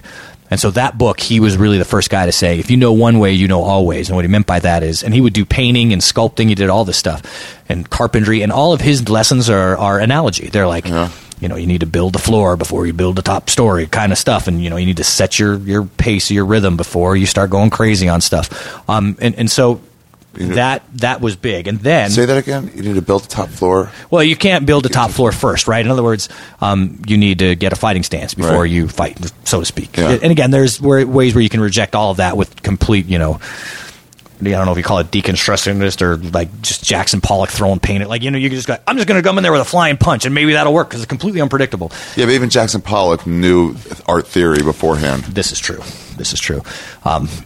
I saw some of his early work in the I was like, holy cow, it's Jackson Pollock in the San Antonio Art Museum. Really? But it's like all normal, like, oh, it's a person and a thing. And I was like, holy cow, yeah. I was like, oh, this is before he went before he went to like, it's all just paint, man. You can't teach somebody a Peruvian necktie his first day of training. Right, exactly. And so just understanding that you want to build a foundation, but there's a ton of stuff like that in there. And then Hofstadler's book, Gödel, Escher, Bach, I read. What is that one? It's Douglas Hofstadter, who is a genius. This man is a straight genius. Like, there's so many geniuses that you'll never. I mean, you hear about the Einsteins of the world, but people like Ed Witten, or that's a genius mathematician, or Douglas Hofstadter. I mean, the dude is like, what he says in that book. What book is it? Is phenomenal. It's called Gödel, who is a great mathematician. Escher, Escher. Yep, and Bach.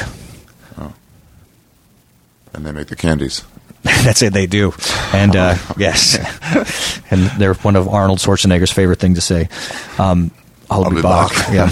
Anyway, such an idiot. Yeah, I know. That's my third joke on the show, and they're all winners right out of the park. Right out of the park.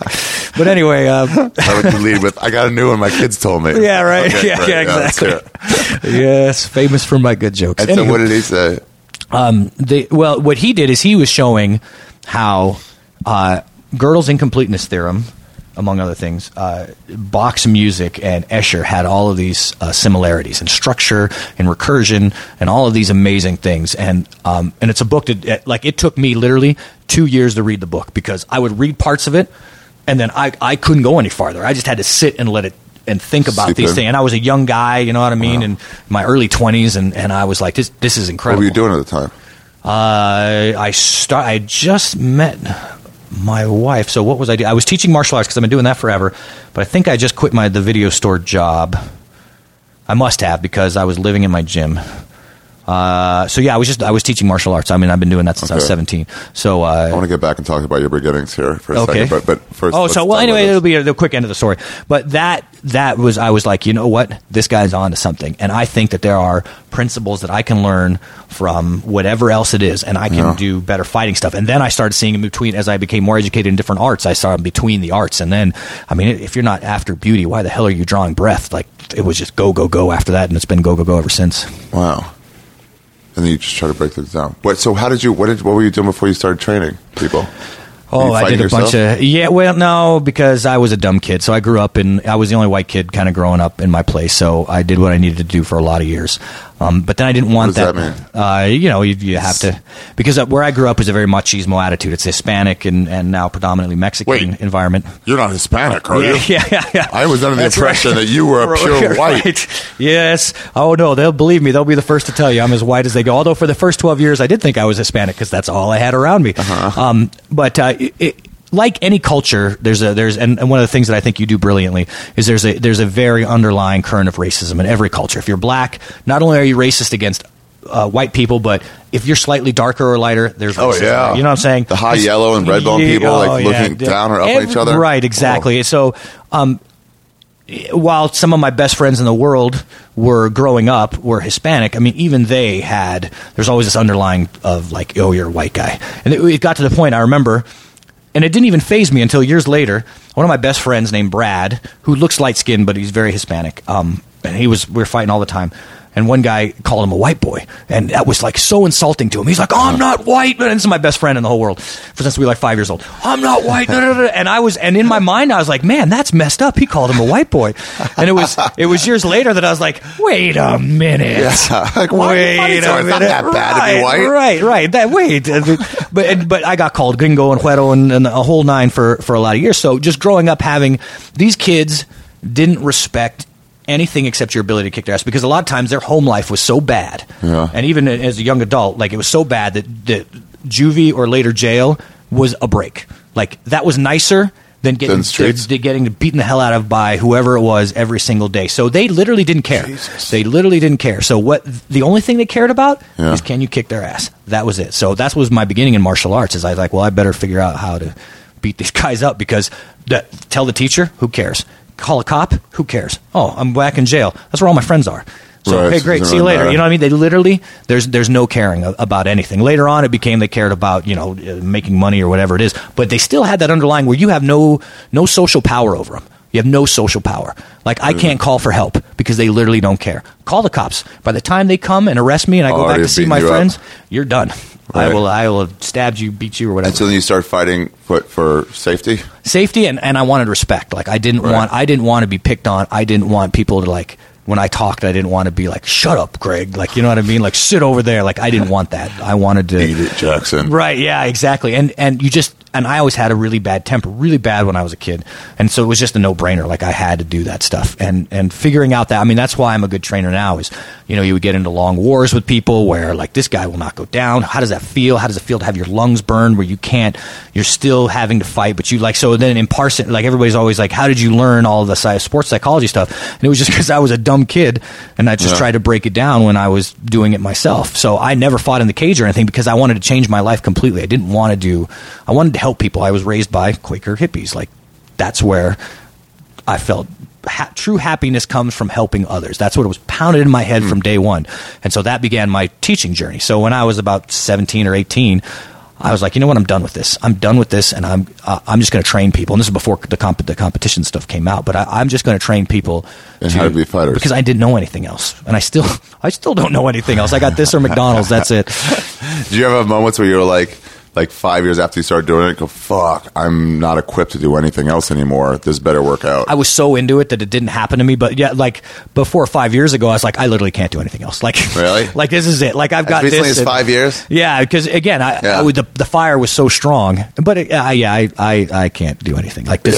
Yeah, I love it so much. I wouldn't be happy doing anything else. That's another thing. Yeah. Like, what else are you going to do? Right. Like, what? Yeah. What am I going to go be an accountant eat a somewhere? Shotgun. Come on. Right. Like, it just nothing else makes me as happy as training people and figuring out all the martial arts stuff and the game plans and all that. It makes me so happy. It challenges me all the time, and it's great. Do you get happy when you see somebody start landing things in the gym? Yes. When I see them grow in the gym. Yeah. And it doesn't even have to be great fighters. Just seeing people come in at one level and watching them go through the process of breaking down and building back up and growing and becoming stronger. Oh, man, it's a high that I can't duplicate. I just love it to death. The whole process is so wonderful. And that's what really gets me going. And it's, like I said, it's nice when people come in and say, hey, thank you. You know, you turned everything around for me, or this or that. That's really nice. But when you see it, then you're like, wow, this kid came in here and couldn't do much. And now look at him fly. Right. Like, that's even guys that are good and talented, you see that with. And man, it's so, like, just to know that I was able to help a situation better. Like, and some fighters have left me eventually, and man, that's great. But, find your own path and do your own thing. But to know that the situation, that skill-wise especially, I left it better than I found it. Yeah. That's important to me. Yeah, that's pretty cool. Then you could, like, get a judge that way. Because honestly, if you keep fighting, I mean, let's say all of your fighters fought against GSP. Right. They'd all have bad records. Yes, 100%. You know what I mean? Oh, my God, yeah. So it's not just about the result of win or loss. Right. And for me, the result of win or loss means that you did the process correctly. But the win the win is for the fighters. Yeah. The loss means that, you're just outgunned, and that's just normal, or I didn't do something correct in the process. So one or the other. Right. So the important thing for me is that the process is mine. That's the part. The win is for the fighter. He's the one putting it on the line, getting on the cage. He's being very brave. That win is for him. I have nothing to do with the win. That's why in the wins, I'm out of there. The losses, I'll hang out with them a little bit, but the wins, like, I'm done. I just want to do it again. Yeah. Oh, yeah. That's how I am about if I can't figure out, like, there's certain stories I have on stage where I can't figure out an ending. And people will be like, dude, you killed tonight. I'm just fucking in the back, just throwing a temper tantrum. Really? That's awesome, that Ari. fucking ending, that story. That's so legit. It would just torture me. God, I remember the story about going to Australia and shitting myself on that bridge up there. Oh, in the Sydney Bridge? And it was just like I could not find a way to wrap it up right. And everything I tried was just like, Right. And people were loving it, but it was like, you'd like it better if you could just wrap it up well. That's so legit, though. That's amazing. That's really amazing. But then when I found something, it felt so much better than if I just thought of it first day. That's so cool. Yeah. That's phenomenal. That process is so fun. Figuring it out. What would... For me, like, it's all everything. I'm an existentialist, so everything is arbitrary. Like, so it becomes, it's all relative too, though. Like, so what is important is what I find important, period. Like, the universe doesn't care. Like, the universe just moves and it is what it is. So what is it? It's what I find important. It's relative. I mean, I'm nothing and I'm everything at once, because I'm not, in the grand scheme of things, in 6 billion years when everything else has changed and stuff, like, nobody's going to know I was here. Not even people will know I'm here. The sun, the earth it doesn't matter. But what matters is what I find important. So I want to I'm hardwired. I'm a human being. I've evolved a certain way. Yeah. This is the parameters that are in my mind. This is what matters to you. This is what matters to me. I'm hardwired this way, and my environment gave me this, and so these are and that's all I need. And almost who cares if that's not what everyone else is into in terms of fulfillment or whatever else? Because that's their, and what's into them is important to them. But my code and the way I feel about the world is this, and that's important for me. And as long as I'm not doing damage, and no, I'm not a perfect human being. Oh my God, I make mistakes like a son of a gun, but I try not to do as much damage as I can. Yeah. But you're humans, and you make mistakes, and things happen, and you do unintended things. But my point is, that's what I find important, and so that's where I put my energy. I took one of the things you told me once about that you will see sometimes fighters midway through the first round or something like that one fighter just assumes I'm going to win, and the other fighter just assumes I'm going to lose. Right, yeah. And there's a feeling of I'm getting outgunned, or there's a feeling like I'm going to get this guy. Yeah, and they still fight it out for 3 more rounds. Yep. But it's just like you can just tell like he's accepted defeat. Right, and you want to fight that. That's when the fire comes. Like that's when the Ari that just, you want me to go dirty? Yeah. Well, I'm going to do things that will have me arrested as soon as I walk off. I've done that in stand-up before, where I've like sort of just accepted defeat. Like this isn't going well. It's going to be a C plus set, and it's like fine. I'll just keep going until it's done. Right. But then sometimes if you fight that, and be like, and you see what you're doing. You're giving up because they weren't into it. Right, and I think that you feel better even if you had bombed. At least in me, and I don't know this for personally, but it seemed to me that if you went after it and you still bombed, you were like, I went after it. Yeah. And I had a great story with a fighter whose name I'm not going to name, but it was just happened last week. What's his last name? But he was telling me that he had a tough fight. He's no longer with the UFC, but he had a tough fight that he was held down the entire time and beat on. And I remember that fight. I was watching this kid, and I was like, this kid won't give up. He will not give up. Yeah. And he was ashamed of that when we were talking. He was saying, listen, I had this experience, and it was awful. And, and then other people were after like, oh, man, you got your ass kicked. I was furious. And usually I don't get furious. I was like, don't you ever that was one of the most beautiful things I've ever seen in my life. Why do people watch fights? Why did you watch gladiator fights? They can come up with all the crap they want. They watch it for inspiration. People watch a fight. If you want to talk evolutionary psychology, you can see the pecking order, yada, yada, yada. What they really, and that's why fans always get mad, they're really watching it for inspiration. I don't care that you lost. I could care less. And I don't care if other people are like, you got your ass kicked. You didn't give up for 1 second. That should be the proudest moment of your life. That should be the absolute pinnacle of your life, is that when this guy was on you, you didn't stop 1 second. Yeah. You never accepted it. You were like, and if you got up and you had to do 3 more rounds, that's what the human spirit is. That should be the most important thing that ever happened to you. And then to hear it trivialized by people that don't know what a fight is, to hear it trivialized by these guys that are, even the media. It was a media guy that was really harping on him. Don't you let it happen. Not never. You take that memory and you switch it around, because that should be, you should be. You didn't give up. Yeah. All adversity. And don't just give up. Like, you fought back. Like, you weren't just sitting there like, I'm not going to accept it. You're like, I'm going to get up, and I'm going to get up, and I'm going to get up. And you just never stopped. And if you're not doing that, why are you alive? Just stop right now. Just cut it out. Stop right now. Stop wasting everybody's time if you're not going to fight, because it's nothing but a fight here. Man. I loved it. And just to see that poor kid listening to these fans that don't know what they're talking about, these media people that don't know what they're talking about, it made me furious. Yeah. I sort of like when it's 2.5 rounds to nothing, Right. And all that's left to know right now is this guy going to get tapped or is he not?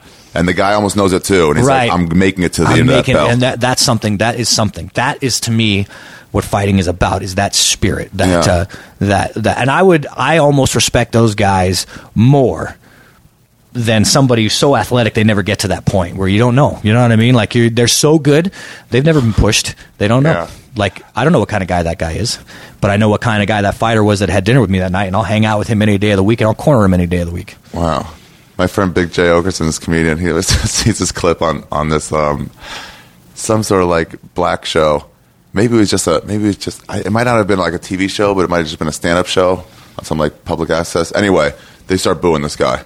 He's not good. Right. And black crowds just, they don't let you. They're going after the blood. Yeah, they don't go quiet. When you're not doing well. They're not like, maybe people weren't paying attention. They're booing.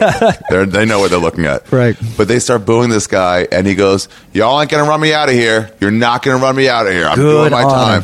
But then he goes, all right, I'm out. I'm done. It's like, you just came up. Wait a minute. You can't do that. Yeah. That's funny. But it's like, man, they beat you. That's when they beat you, when you give up. Right. And you know what? Like, it's sad to think in our culture that isn't appreciated. Like there's some things about our culture that I wish I could change. One is that I get a lot of grief for is I wish people would take that inspiration from outthinking opponents. You know what I mean? Like not just standing there toe to toe, but actually saying this guy was tougher, stronger, and faster. And I came up with a way to beat him. Yeah. Like that. Or just this guy does this really well, and I came up with a way to stay away from it, and I still won. Like, I really feel that one of the downsides to our culture is that that's not respected. Well, why don't you just get in there and hit him? Boring. Like, that whole attitude, to me, is sad. I'm like, no, you should also... I don't have a problem with a great fight where it's just like, oh, my God, this guy not knocked down, and that guy knocked down. But in addition to that, there's a lot of fights. You should have fights where... Did you see how he outthought him? Did you see how when he wanted to get to the cage... he would always move away from the cage and then out kickbox. Yeah, a lot of people don't know that stuff. When Dan Henderson told me about told everybody about Michael Bisping, where he said, I kept telling him to circle to his left. And then when he did, boom, yeah. I was like, I didn't know that was coming. Right. I guess Rogan did. Oh, yeah, well, Joe's very educated. But like, it'd be nice to understand it that much. But I mean, that's why it'd be educated. Like, don't watch baseball if you're not, or don't make comments. You can watch it, but don't go out and make comments if you don't know what batting is. Like, if you know the difference between hitting at the top of the bat or at the bottom of the bat and where that's going to send the ball, like, don't talk about this guy always hitting it towards first base. You have no idea. Yeah, you have no clue what you're talking about. Which is fine. That's just most fight fans don't, though. Yeah, and I'm hoping it gets more educated, but that's always been... It seems like it has, though. I think it has. But that crowd, when I was in the bare knuckle days, when I started coaching and all those days, it was get up... Started coaching? Oh, yeah. Bare knuckle of UFC? Yeah, right after, like, the year after you, because I'm young. But it was always get up and hit him. Get up and hit him! Why are you slugging each other, faggots? Get up and hit him! But that crowd's still there. It's just now the crowd... Right, but... The sentiment's still there, but now they're more educated. Yeah. Now it's like, why did you running away? Fucking guard. Right, idiot. You're a moron. You always pass, but at least they know guard, and at least they know you should, in most cases, pass the guard. That's correct. But there's still that element there. You know, I liked when, what's his name, Korean Zombie? Who landed the twister?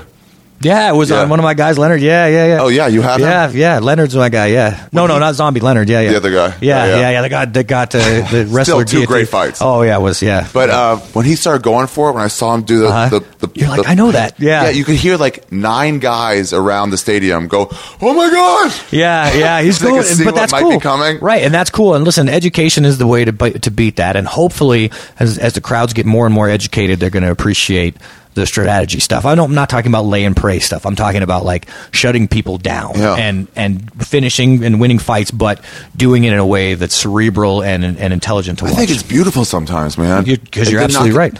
When I saw Vitor get up against, I think, Anthony Johnson in Brazil, and Anthony Johnson didn't make weight, so he's way heavier than him. Yeah. And he's lying on top of Vitor. Right. And that Brazilian crowd started chanting his name. Isn't that cool? And it stood them up. It was like Hulkamania. Yeah. He fucking got Johnson off him and won that fight. And I was like tearing up. No, that's beautiful. But that's inspiration. That's why you watch those fights. And that's what I'm talking about, like the fighter that I was talking about earlier. That beauty, you have to start looking in smaller places, like a guy that's getting held down that won't stand up, like somebody that's controlling the octagon completely. Small moments. Small moments, because as you get more and more educated, it gets more and more beautiful. That's why I guess my argument against Twain is that the more you know about it, then you start seeing these small moments of inspiration everywhere, and that's fascinating. Yeah. Do you take little pieces from a fight and say, I like that? All the time. Just this whole fight went wrong for this guy, but that. Right. Yeah. I mean, especially with my guys, we have AARs, after action reports, or debriefs a lot of times. And a lot of times I'll do it the night of, sometimes I'll wait, depends on the fighter, where I say, okay, here's what we needed to do differently. And some people, like, immediately, like, GSP immediately wants it. You go backstage, why didn't I finish this guy? Why was this not here? Immediate stuff. Or like Cowboys like that, too. Some people, you need to give them time, and when they come back to the gym, they do it. But either way, Tim Kennedy loves it right then. Like, okay, what's our AR? What's our after-action report? Yeah. Right, let's see what we did wrong and what we did right and what we can improve on. Some comic told me early on that, I don't remember his name, something Brown maybe. But he was like, how'd you do? I was like, not that good. And he goes, why? I'm like, I don't know. He goes, you should know why the minute you get off stage. You should know why you didn't do well. That's brilliant. Yeah. I like that a lot. But there's another ubiquitous thing that transcends no matter what you're doing. That's so cool. So comics do that. Makes sense. Total sense. AARs for comics. Yeah. Yeah, I guess so. Let me ask you a couple questions. What is like your version of bombing and killing, and what does it feel like afterwards? Bombing, I guess, is when nothing goes right and in the fight. So killing is when it went exactly to game plan. Like when it goes exactly to game plan, and I don't even have to coach hardly. I'm like, I can literally go, keep your hands up, or I'll just get positive. you look amazing, because they do. I'm just happy about being there, and I think my guy looks great. And then bombing is when nothing goes right. Like, damn it, that didn't work. Damn it, that didn't work. And damn it, that didn't work. Man, this night is gonna suck. And then how do you feel that night and the next day? And like, I feel terrible. I'm much harder on myself. Nobody sees it because I'm not the, you draw attention to yourself if you're like, because it's that guy that lost, poor guy. It's him. He's in there. You have to be there for that guy. But when that's all clear, I'm hard on myself. I'm like, you moron, you didn't see that? Yeah. Oh my God. Just I'm hard on myself, but I have to be, because it's that same fire you were talking about. Yeah. Because if I was like, meh, whatever. We'll win them next week. God, it sucks so bad when everything goes wrong. Right, it sucks, and it should. And I will worry about myself when I didn't do the process correctly and I stop caring. That's when I know it's time for me to retire. Like when I really stop caring, not burnouts, because sometimes you're burned out and you're like, you can't care. Like, I'm not even awake right now. Why? You know what I mean? Like you were yesterday. Right, yeah, exactly. Like, I haven't slept in days because I've been in 6 different time zones or whatever. I just, like, you literally can't. I mean, you care a little bit. But when you're really there and you really care and you care about your guy and you let your fighter down, sometimes you get out. Yeah, sometimes you get outgunned. But for me, there's really no excuse, because we've beaten people that are better skilled, bigger, stronger before. It's not like we haven't done. On paper, we should have lost 100 times and we won. So it's not impossible. There's a way. It's just you were too stupid to find it. And so right. There's always a way. There's always a way. And because that's the optimism pessimist. Here's a great moment of my dad. My dad's one of those guys, because he's an actual genius that will destroy your whole world, with a phrase. A few words. Yeah, and he did it to me one time. So I was studying pragmatism. Pragmatism was my baby. I was studying Dewey. I was like, this is martial arts. It's pragmatic. It's this, that, and the other thing. So I tell my dad, after a year, mind you, of studying, and this is a whole year, and I'm an intense guy, so I study. And I come up to Dad, and I'm telling my dad how great pragmatism is, and da-da-da. And he goes, oh, that's great, son, but the problem with being pragmatic is there's no room for optimism. And that was it. Oh. And I was like, well, son of a gun, because if you're pragmatic all the time, and you look at the paper, let's say Rashad Evans when he fought Chuck Liddell. When you look at that paper, Rashad Evans shoots, takes people down, Chuck never gets taken down, and he will knock you out. Yeah. Like, there's no way that... And before that fight, people were coming up to me like I was putting Rashad to his death. They're like... Pragmatic approach would be, don't take that fight. Right. But we have to. That fight needs to happen. So, you're in the situation. Yeah. And I always say there's nothing... After that, I came up with a saying, there's nothing worse in a fight than a goddamn realist. And what I mean by that is, you just got to think you're going to win. We came up with a plan. Mr. Winklejohn was like, we did overhand. He's there for it all day. Da, da, da. We, as an aggregate group, we all ought to do, came up with a plan, and we said, this, and this is how we're going to win this fight. And we mapped it out.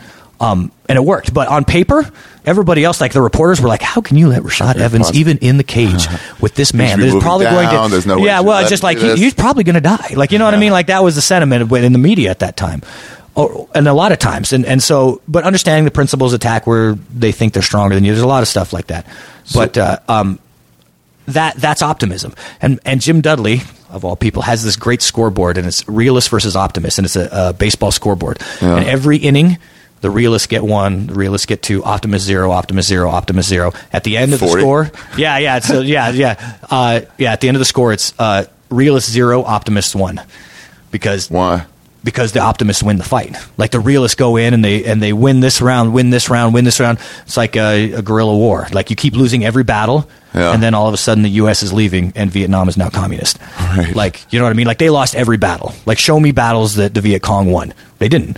They would hit and run. Every major battle in Vietnam, we smoked them. Yeah, but optimism can get you in trouble at a certain without point, a balance of realism, obviously. But what I'm talking about is the core of you. I'm not talking about I'm just going to run in and everything will work out fine. Right. That's moronacy.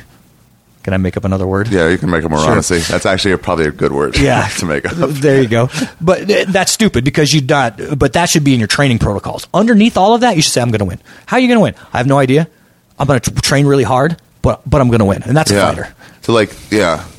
To mesh them, two of them, the romance and the realism. Right. But at the core, and it's hard to understand unless you've been where your core is exposed.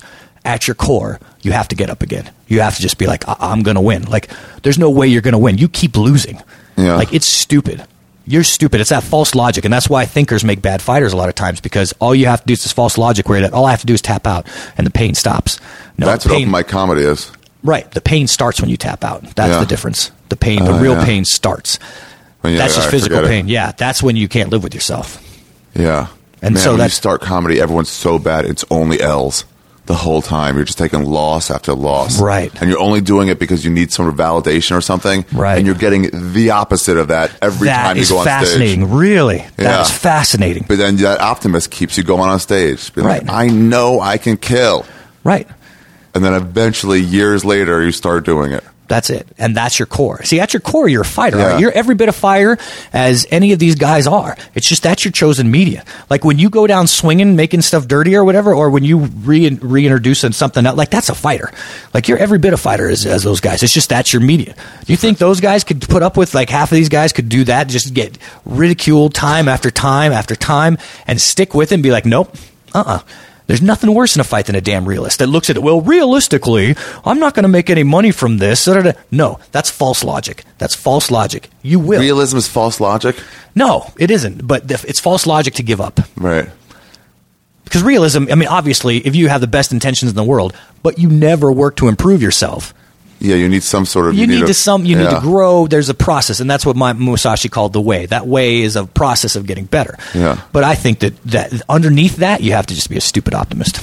Yeah. Yeah, you're probably right. And then how do you feel when you, like, after killing? Like, after that Keith Jardine, Chuck Liddell fight, where Chuck was still at his prime. Yeah, that was a great fight. And the way Tate told me, because he was training with you guys then, he was like, you didn't even work on shooting. Nope. And the ground game. Nope. You're like, you ain't going to get him down. Right. If you do, you know what you're doing. Yeah, it's fine. Yep. But you just leg kicked him to death and won this fight. There's no way Keith Jardine wins. Right. There's another one. Those moments are like I was saying, how you adjust a fight. Those are what you live for. And you know what's weird is it's short. For me, it's so short. So I am like, you have this awesome moment. Yes, that's great. We won. And then, like I said, the win is for him. Like Keith Jardine got in there. He was brave. And then I just want to do it again. Like it literally is maybe 15 minutes of me going, that was awesome. Because where I love it isn't that moment. I love it. My guy won. I love the process. Everything up until then. Getting there. Getting them ready. All of the steps. Watching them grow. Watching them implement it.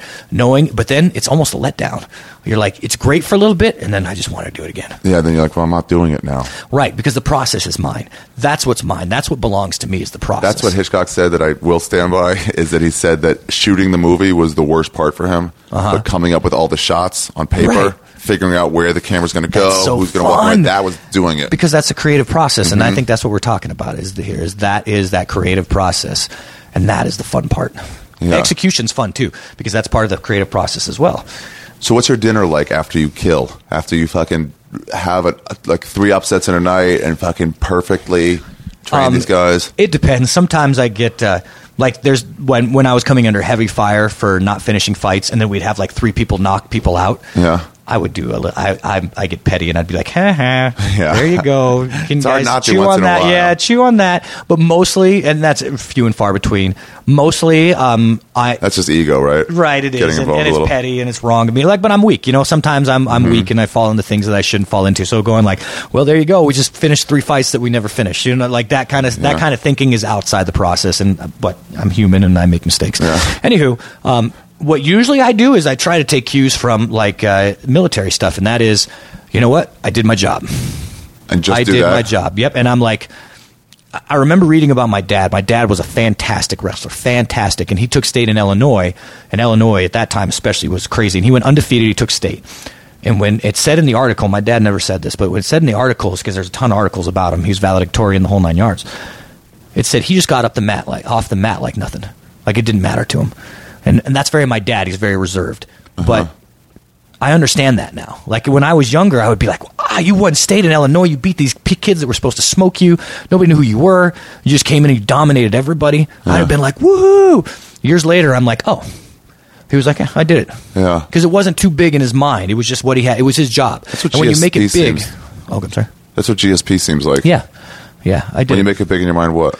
But then it becomes too big for you. If you make this mountain too big to climb, you'll never get there. But if you're like, oh yeah, I climb a hill, that's what I do, that's my job. Yeah, I see some fighters like that do that. But after they win, it's just like they go shake the other guy's hands, like, thanks for fighting. That's my job. Now we'll leave. And I that is, for me, that's the way. That's like when you talk to soldiers that are trying to kill other soldiers, those other soldiers are doing their job to try to kill me. They don't hate them. They'll make fun of them, but they're not going to hate them. They're like, God damn them. They're like, this so-and-so got up and tried to kill me, and I killed him. That's it. He was doing his job. I was doing my job. I'm better at my job than he is at his job. Yeah. And I try to emulate that because that is the way. Yeah. I like that. Because the process is where you get excited. The training is where. Yeah. And when you're done and you've executed it right, you can pat yourself on the back a little bit, like, job well done, and then you move on. Yeah, I'm way more interested after I get off stage and people are like, hey, good job. I like it, like you said. It's of course, nice. You're human. It's like, thank you. But I kind of tune it out. I'm like, thank you, but my mind just shuts off while I say thanks. Right. But then if somebody's like, hey, do you ever think about doing this? Like we said, if somebody gives you a tagline or something, do you ever think about doing this? Then I'm like, wait, what are you talking about? I'm way more interested. Right. It's like back to the process, I guess. Exactly. 100%. That's right. Because now that's something that where did I go wrong? Even if it was an A set, it could have been A plus. Right.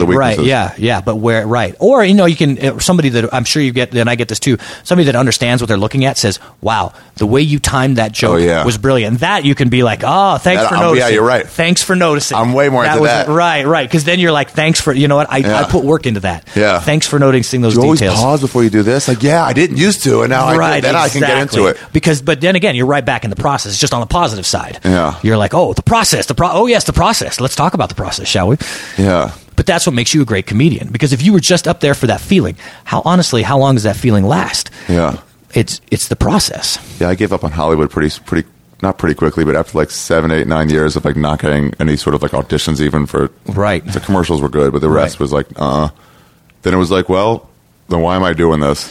Right. It better be just to become the best comic I can be. Absolutely. And that's probably the best thing that ever happened to you. Yeah, probably. You're Seriously, right. Because why are you going to be, you know what I mean? Like, people that are rich, that's great. I like that they get to fly around and do their stuff, but are you happy? I mean, are you happy? Yeah. Or do you still have your fire? Because if you don't have your fire, you might as well get as rich as you can, do as much drugs as you can, and then suicide it out right at the apex of the thing, because you're just going to chase that little feeling if you don't have your fire every day of your life. Yeah. Just shoot yourself as you do as many of whatever you want to do and drugs, and then shoot yourself, because that's what's going to happen when you're old. Yeah. Man, don't lose your fire. Yeah, it sucks. A lot of people do, though. You see it, right? Constantly. But how can you not when you have so many factors going against you, when you have so many people on the positive or negative? You're a genius. You don't have to work. Take that fire away from you. Or also, if you're rich, how do you stop your rich people from losing their fire? I don't know. I'm not rich. Do you talk? No, not you, but like some of your fighters. Oh, fighters that rich. But see, to them, I think it's cursory. It's if they're that good, the fire's usually still with them pretty strong. Really? Usually, because they're still young. But there's Buster Douglases. Right. See, and I haven't seen that. I haven't been in that situation yet. Like where I have a fighter that's a millionaire that's now 48. Like I haven't been there for that situation.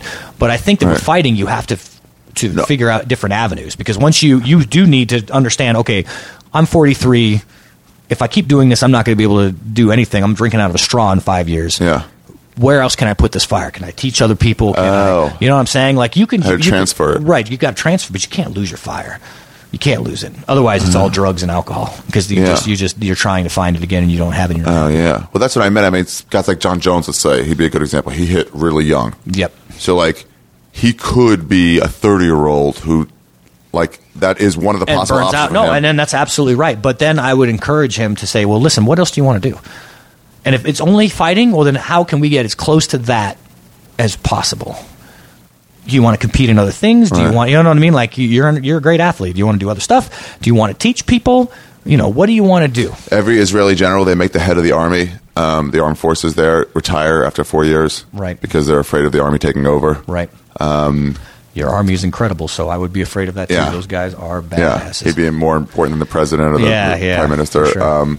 But all those guys become like heads of businesses that are super successful. Right. Because they're just like, all right, I organized, fights and battles and stuff. Now I'll just change that and organize this. Exactly. And if you can transfer your fire like that, I think that's one of the secrets to long happiness.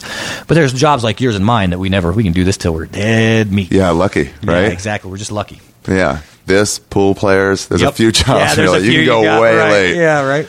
How important is setting a tone in fights? Very important. Like first couple minutes. Can I do a quick bathroom break? Because I got absolutely. energy stuff. Yeah, absolutely. I'll pause this anyway. All right. If you know the enemy and know yourself, you need not fear the result of 100 battles. If you know yourself, but not the enemy, for every victory gained, you will also suffer a defeat. If you know neither the enemy nor yourself, you will succumb in every battle.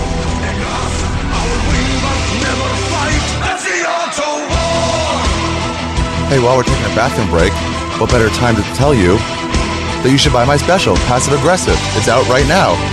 If you go to chill.com/Ari, or just go to arithegreat.com, there's a banner right at the top. You can pick it up right now for $4.99. I'm not asking for a handout. I'm saying pay $5 and get something really funny for 72 minutes. You're going to be laughing hard for 72 minutes. Just go get it right now. That's what you should do. Like while we're on pause, just pause the podcast and pick it up. Do you realize? Do you see how I promote this way more than my sponsors? It's because this is my art. This is what we're talking about with Greg. This is what I do. So get it. I'm proud of it. arithegreat.com. There's a banner right on the top, or chill.com/Ari. Thank you.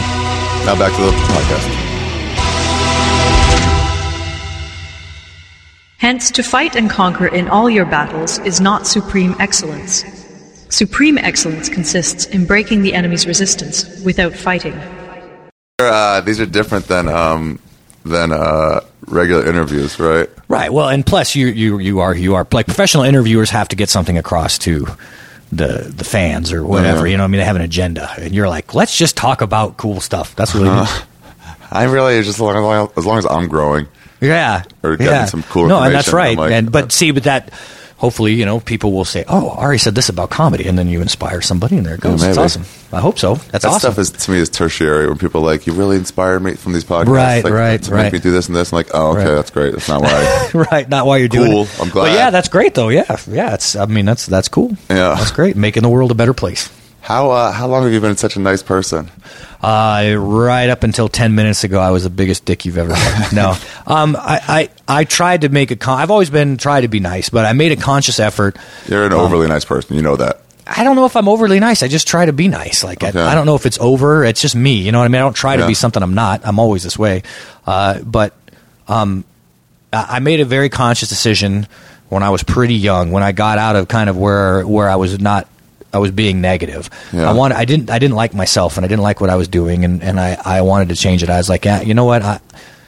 I want to be something different. I want to help people. I want to have this life that I think is going to be of some consequence, because when you die, you know what I mean? Like, that's it. So what are you going to do while you're here? And I'm genetically programmed, or definitely environmentally programmed to try to help out and to be a nice guy. And so, like, that's cool if you're self-centered and all that stuff. And I'm self-centered too. I mean, we're all humans, but I try to find my way as much as I can. You put my toilet seat down.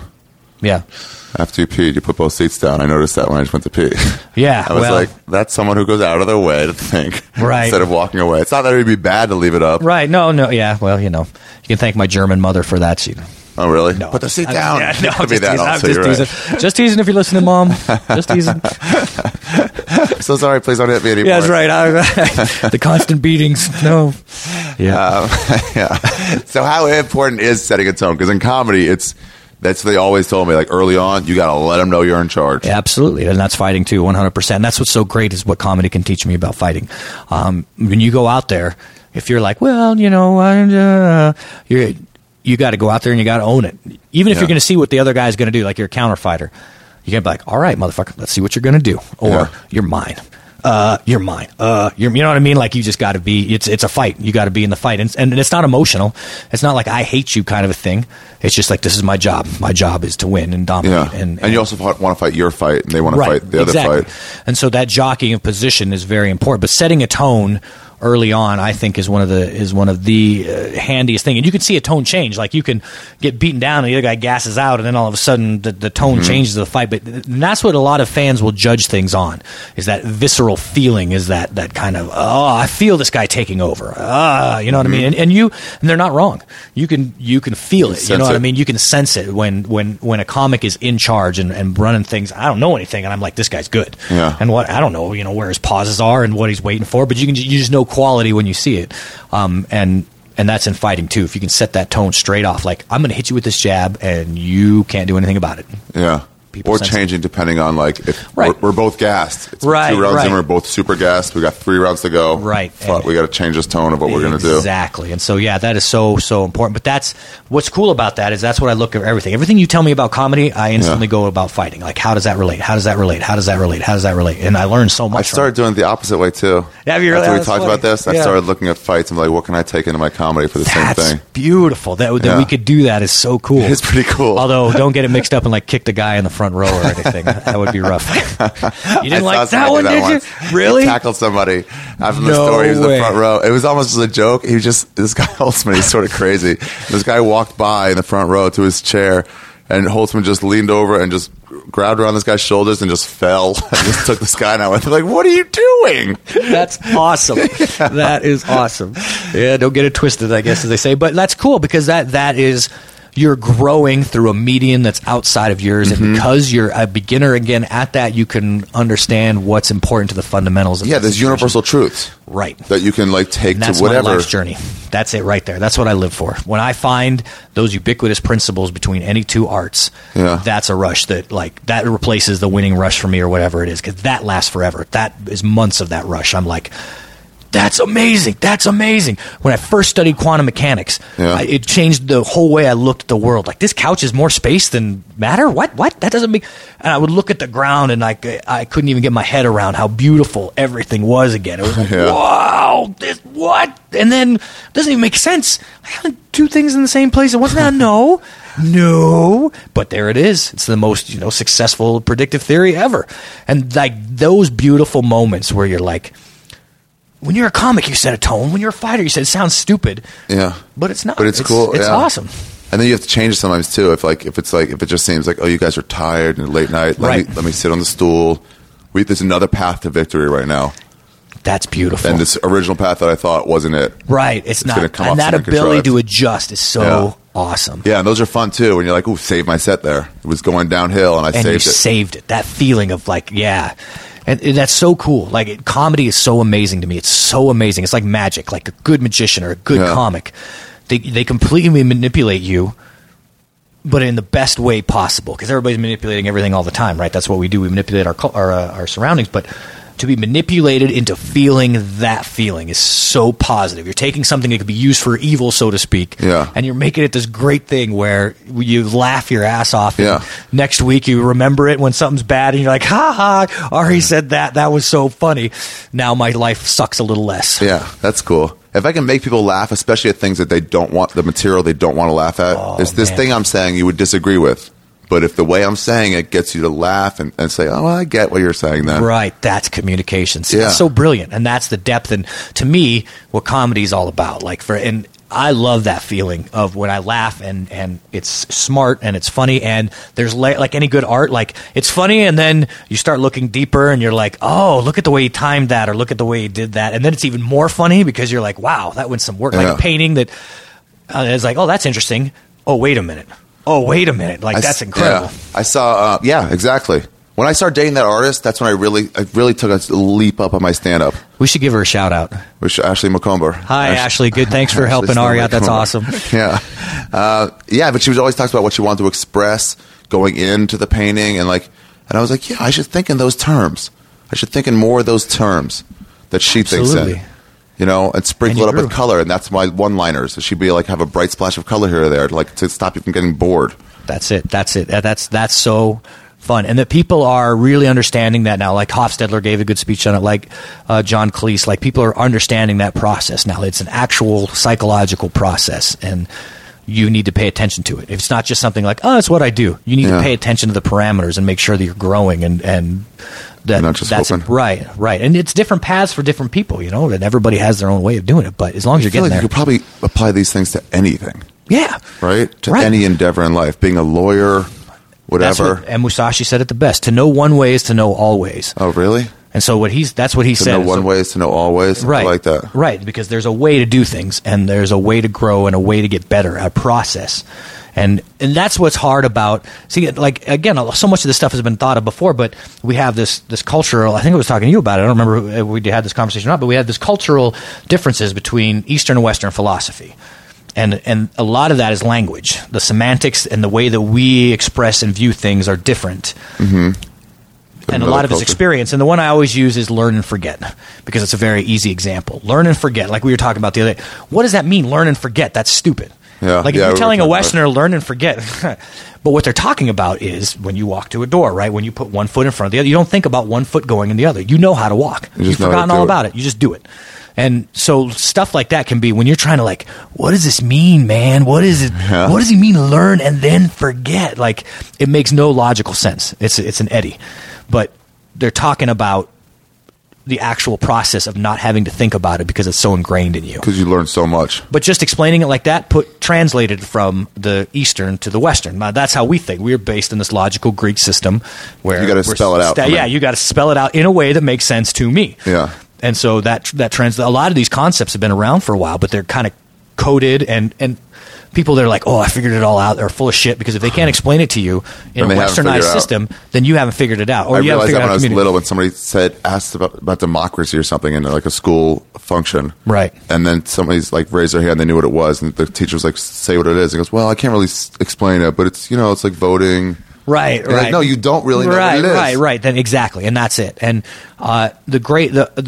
the thing about the martial arts and where we went wrong for so many years before the Gracies did the UFC thing and really did on a national scale, or I should say international scale, challenge matches and stuff where you had to fight and it had to work or it didn't, was that we all got clouded in this kind of weird, like, well, I don't understand it, but it means something, but I don't understand it. And as an instructor, you could hide behind that.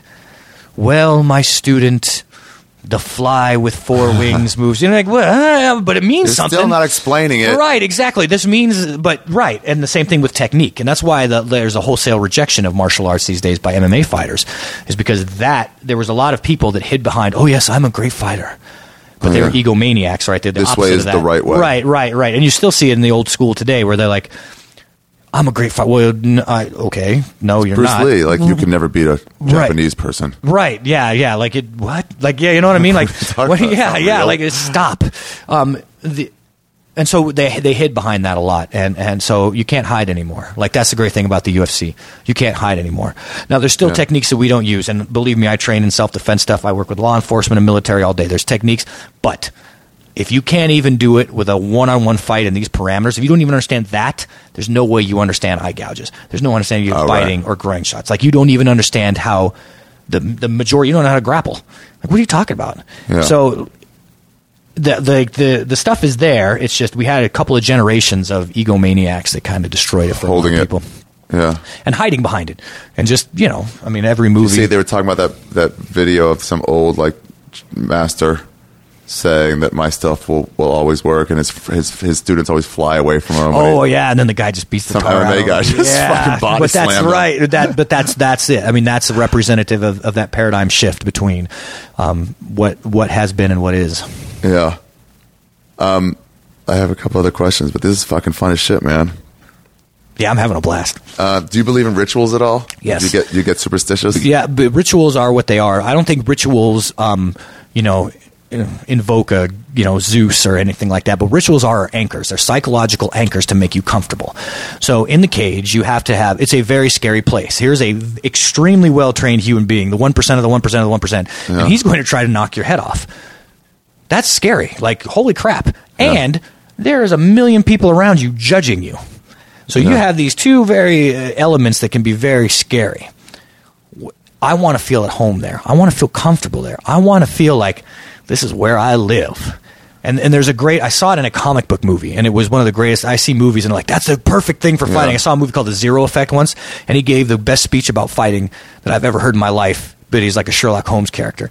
But this particular one, it was the, now I forgot. Watchmen. The Watchman. Watchmen. Yeah. Okay, so in the superhero movie, he's in prison, and he goes, you guys don't understand. I'm not locked in here with you. You're locked in here with me. And just that shift of attitude of being comfortable in there, like, I don't care how many of them you are. Like, you're the ones in trouble. that shift of attitude is so important, I think. And so having a ritual gets you there. It's an anchor. It's getting you comfortable. It's like, okay, here's what I do in this situation, and there's my house. There's where I live. And when you go home, you're Mr. Rogers. You take off your shoes, you do whatever you want to do, yada, yada, yada. But you're comfortable. That's ritual is just giving you comfort. So I'm all about ritual. If it makes you comfort. Is that why you guys tweak their nipples and stuff? Yeah, well, that was part of like that was just to annoy me. That's my theory on that. But no, it wasn't. But fighters are always looking for new things to try and do that. So, but in a way, it is because that ritual. That gets you comfortable. And I use numbers to do it. We use visual stuff to do it. Like, here's a logo that you're going to see. Here's a counting method. I do it a lot in between rounds when you hear me go back to breathing. Well, we do what's called simulations, where you're doing a bunch of different exercises. But in between each round, I take you in the corner and we do exactly what we're going to do in the fight. Everything's the same. I give you one or two things to work on. Okay. I make you breathe. I make you calm your heart rate to under 170. And you're just, that's what you do every time. So in between rounds, they're like, oh, I'm here every week. I'm breathing again. Like right. It seems like another day in the office because that's how it has to seem. Because if you make the mountain too big in your mind, you can never climb it.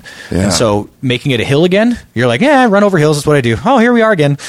No big deal. You can root yourself probably in like some normal things. Basketball players do that for foul shots. The same, like 3 dribbles, then I spin it once and one more dribble, and then I'm ready to shoot. Exactly. And it's not about this works. It's about this is just what I always do. Right. It makes you comfortable. Yeah. And that's what it is. It's just getting comfortable because when it's that layers of bad stuff to unpredictability. It's, you know what I mean? Is there any straight superstition that you guys do?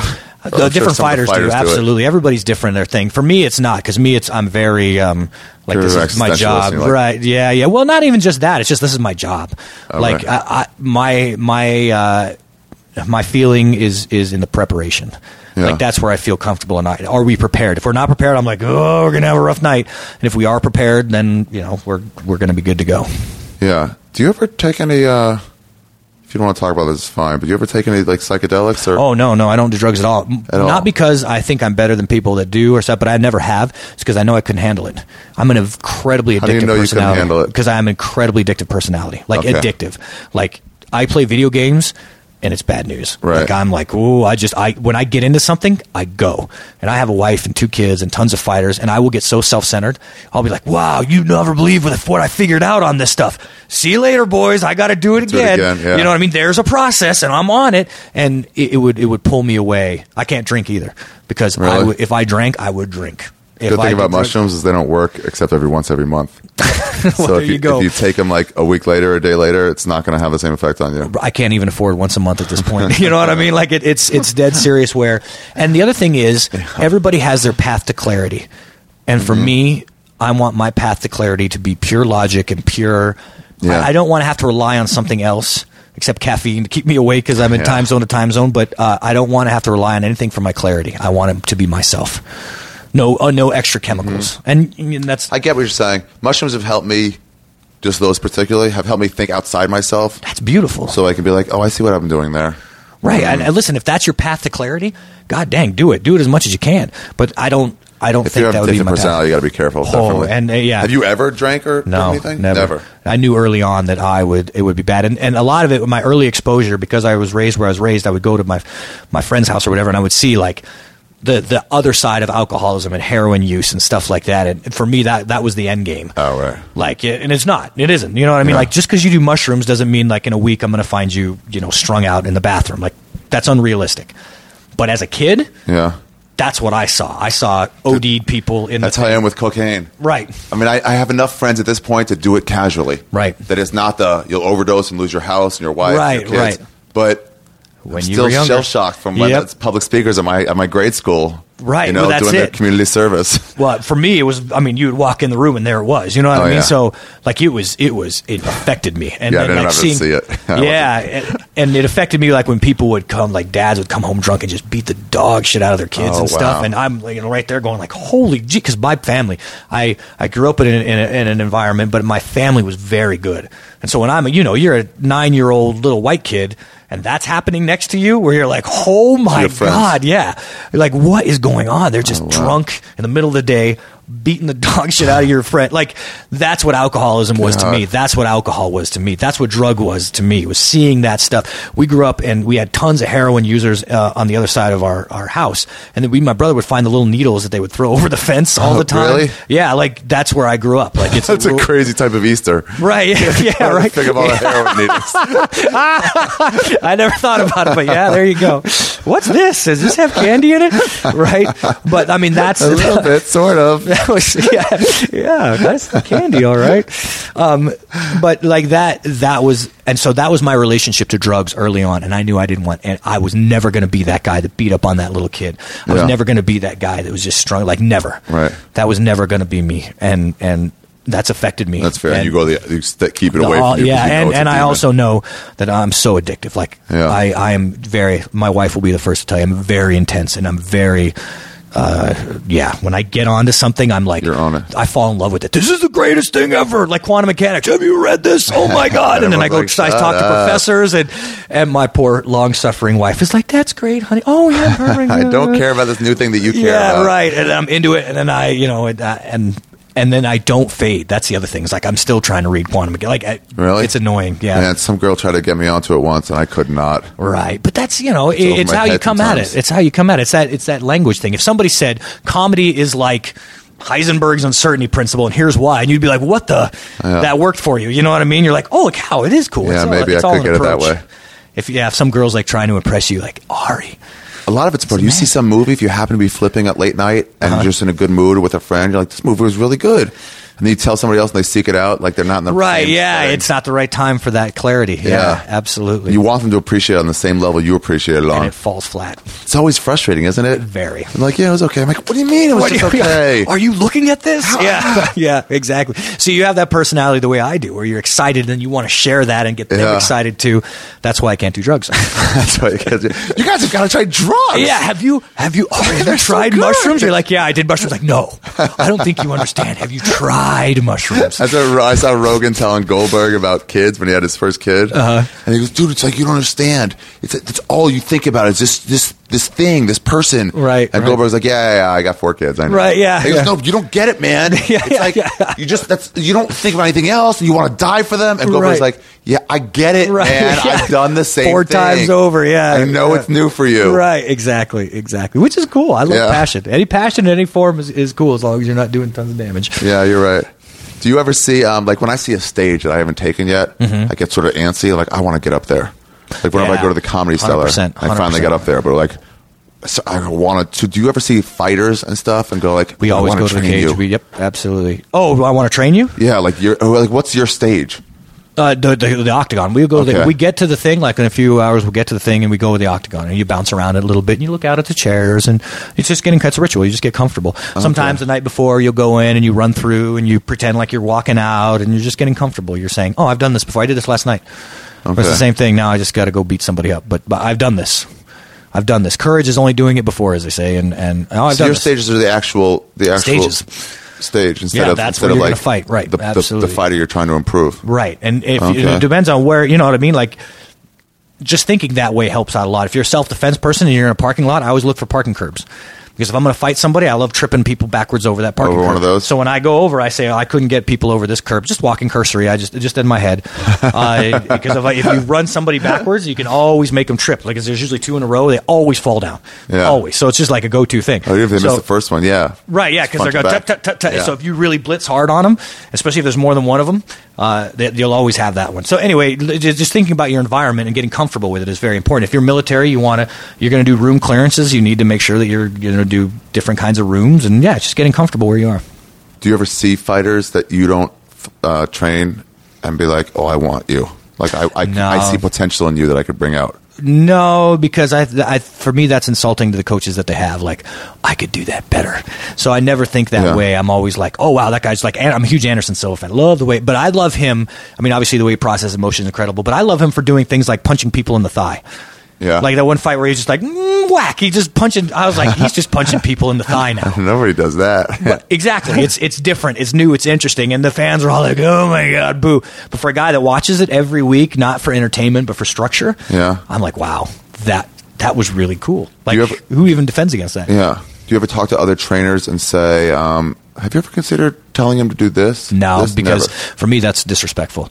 Because the other trainers that I have, it's different in that I'm not in collaboration with those other trainers. The ones on my team I do all the time. Right. If it's Mr. Winklejohn, and I'll say, hey, what about throwing a left hook? And Winkle will be like, yeah, but then this, then, oh yeah, I didn't think about that. So it's very collaborative there. But if you it's can't have the same let's say conversation with Bob Cook, I'm like, hey Bob, have you ever had your guy doing that? Because that's insulting to Bob Cook's skill, and I would never do that because I hold him in the highest esteem. So, but there's a way to do that in terms of just talking about it too, right? Not for us because it's combat. It's so much more intimate. And I always say there's a line between combat being the bottom line, but it's not chess. Like chess, you can get up and you can say, this, that, and the other thing, and I did this, that. There's a different code that you have when you're actually dealing with combat, and that's the culture, and it's there for a reason because respect. Everything's about respect and fighting. Yeah, it's a lot of respect. Exactly. That's why they're there. Everybody there. That's why they're there. Just and trying so to get you respect. have to be, in that context, in that culture, you have to be sensitive to what those people hold important. You're disrespecting me by telling me how to do my business. Right. And I would feel the same way if somebody came up. Now, if I like somebody like Bob came up, I would, because I'd love him and I've known him for years, or Javier, or anybody that even people that I didn't know well, like Duke Rufus. If he came up and he said, "Hey, have you ever tried a high kick?" For me, myself, I'd be like, "Oh, I never thought of that. Thanks, Duke." You know what I mean? Yeah. Even though I don't know him that well, because I know who he is, but.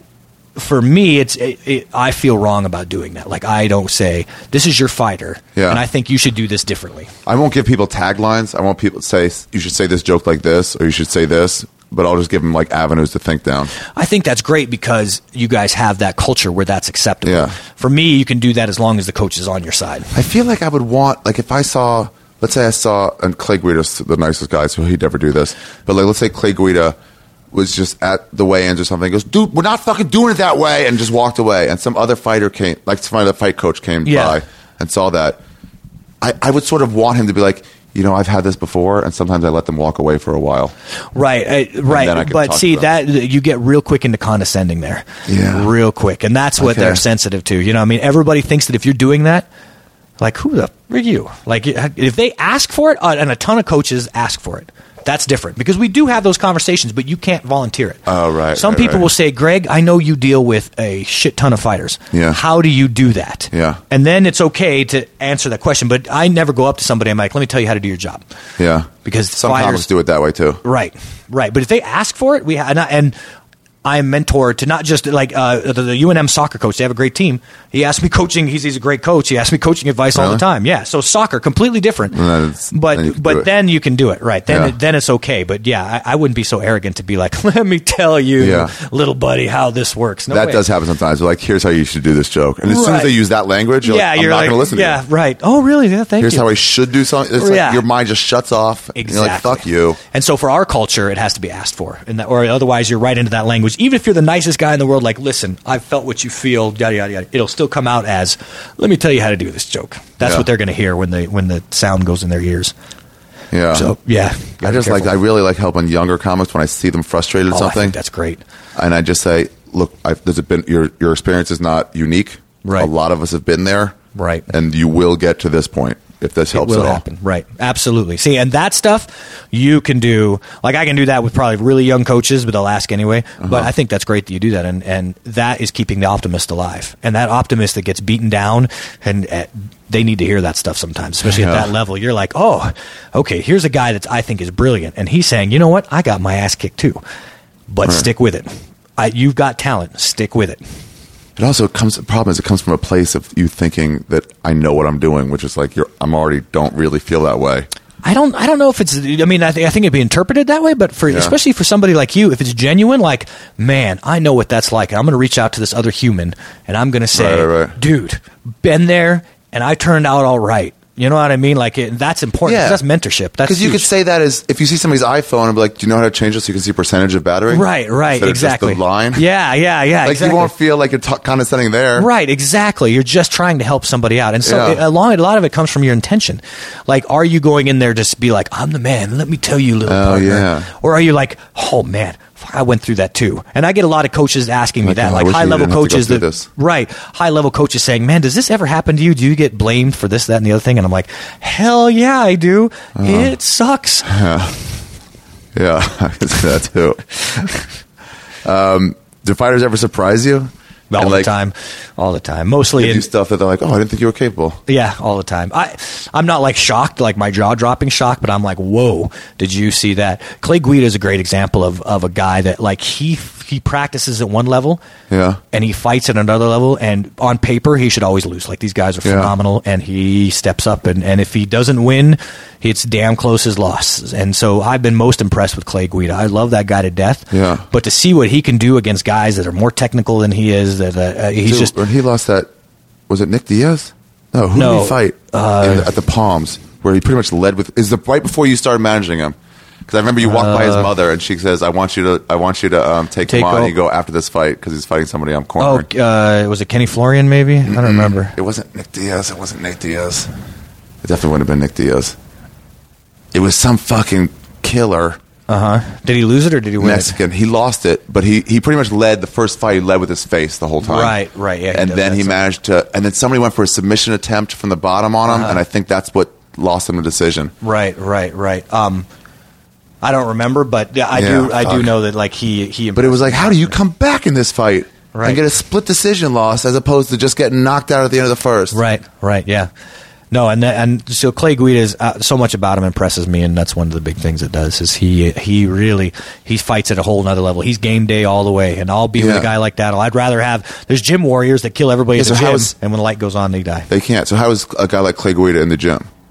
He does well, a lot better now, but he'll lose a lot. Like these guys will tap him out and submit him and beat him down and hit him and drop him, and then. Like he just keeps getting stronger as camp goes on, and then something about when it's time to go, a light goes off on fight day. A light goes off, and he gets his brother Jay, who I adore, slaps him around a little bit, and then it's on. Slaps him in the face. Yeah, so and then cool. it's on, and I love that about it. Like I would rather go and be in the foxhole with that kind of guy than the super technical guy that can tell you all the stuff, and then as soon as the light's on, they wilt. You know what I mean? Like Diego Sanchez. That's who it was.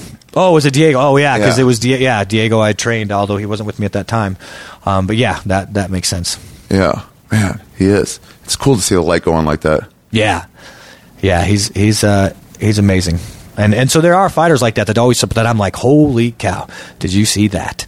Yeah. And I'm always just proud. I'm just proud to know him. So that they can do that. That's amazing what that guy did. They inspire me all the time. The fighters, what they can do, and especially the ones that have a harder time with it. That are afraid and work around that fear. And those are the guys that are coming in like psychopaths and stuff. That like the 2%ers that are like, man, I'm not really that nervous. I love doing this. I'm like, okay, well, that's fine. But there's nothing about that I admire other than your brain is pre-wired to be good at this. Okay, but that's not the process. The process should be I'm scared out of my mind. Here's how I overcome it. Right. You know what I mean? That's what makes you grow as a person. A psychopath is going to be the same from the beginning, and not like in a negative way, but from the minute they step in, they're not growing. They might get better at what they do, but they're not growing. And so that would be a hard way to live for me. Man, that's cool. Yeah. I really enjoy the process, and just looking back at yourself in 2 years and be like, I'm so much better than I was. That's cool. You ever think of writing a book or anything? I've written 2 already on technique. Oh, really? But I want to do one big. Oh, who cares? It doesn't matter. Yeah, no, it's not a big deal. What are they? They're the stand-up game and the ground game, and so it's a basic books, and it's almost for just so people understand this is what you should be looking for. Yeah, and it helps out hopefully fighters as well, but it's very basic stuff.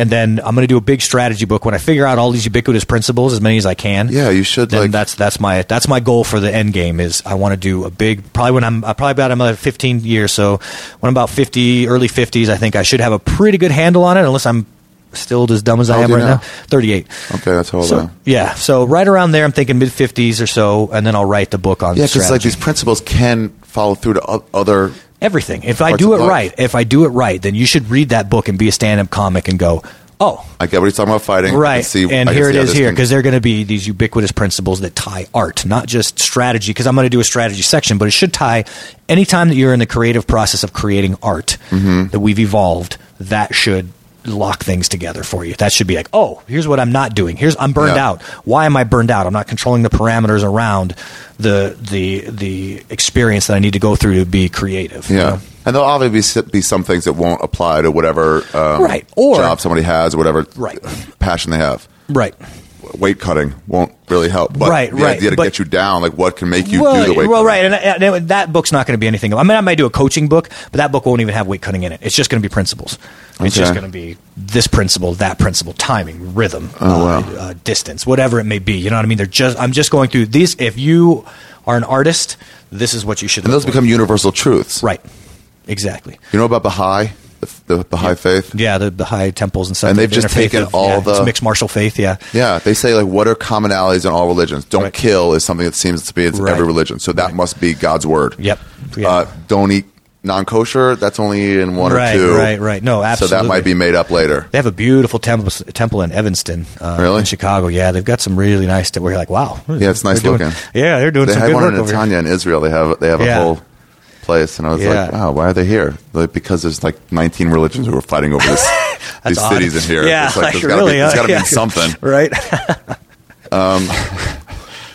Very nice. What's the worst tattoo in MMA? Ooh. There's some so shitty ones, aren't there? Yeah. What do you tell your guys? Guys, what are you doing? No, usually it's not. Horrible. I don't know, because it's so relative. I'm not partial to like the kind of kill 'em all tattoos, like like some people hate the cage tattoo, like they'll be like cage tattooed on them, like the actual fencing. Yeah. Uh-huh. And I don't really care about that. To me, it's like the hyper aggressive, like, like kill them all or whatever. I'm like, kill them all. That's like when you're 17, that's pretty cool. Like, rock and roll, baby. But like, you're a grown professional, maybe not. So I don't know. I honestly, so many people have tattoos now that I stopped looking. Like, they just all blur together, and they're so detailed that I would have to like awkwardly stop the person and be like, "Can I look at your sleeve for half an hour?" You know what I mean? Because let's take a sleeve. There's so much going on in that sleeve that it has to be like an art museum. Like, I have to sit in front of that painting and I have to be really take it in. Okay, right. Because otherwise it's like this. I see the two things coming together and like right. Otherwise you're like they're just moving their arms. It's complete. It's art that's completely. It's there all the time and therefore invisible. Yeah, I feel like it used to be like a badass symbol of getting a tattoo, and now every housewife has one. Yeah, it really is. Now you have to rebel by not getting a tattoo. Like, you know what I mean? Like, or getting those big ear separator earrings. That's like... It's all peacocking, right? It's like, look at me, look at me, look at me, look at me. And that's fine. But like tattoos that mean something and it can be explained, I really like. Like my friend Dave, he's a Zen monk at Tal Sahara in San Francisco. He has like tattoos that all have meaning. Like, this tattoo reminds me of my fire that's burning. You know what I mean? Yeah. So like, that's cool. Like, I can see that kind of stuff. I have this one here on my side. It says "Keep on trucking." Yeah, to remind me not to stop trucking. That's a really good, especially when you're laying on your side, because that's when you can go. I was just drunk and I felt like getting something. Really, that's awesome. And I had a girl once ask me if it said "Keep on fucking." But it was like, we woke up the next day and she goes, "I'm sorry, I got to ask you, does your tattoo say keep on fucking?" And I was like, no, but if it did, why would you have had sex with me? Right, yeah. That's odd. Right, yeah. That would have been great if you had said yes. Yeah.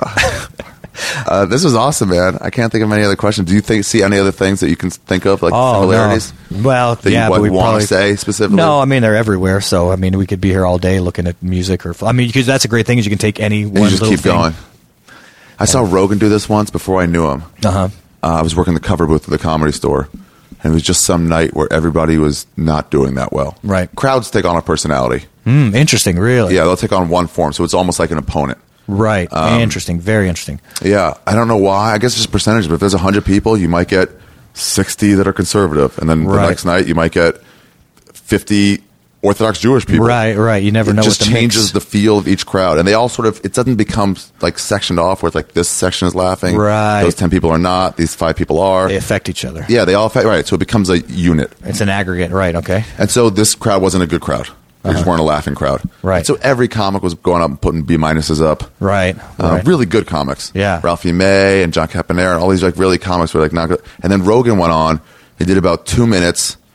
And you see him get this of not that good, of just like, yeah. Because the other comics also aren't watching, so they don't know it's a shitty crowd. Right. All they do is afterwards go, "Was that a shitty crowd for you?" Yeah, like was I sucking or right? And I see Rogan get this look of like, "I'm not taking this," that kind of look, and then you see him pull back, and he went overboard with like more energy, and he fucking killed them.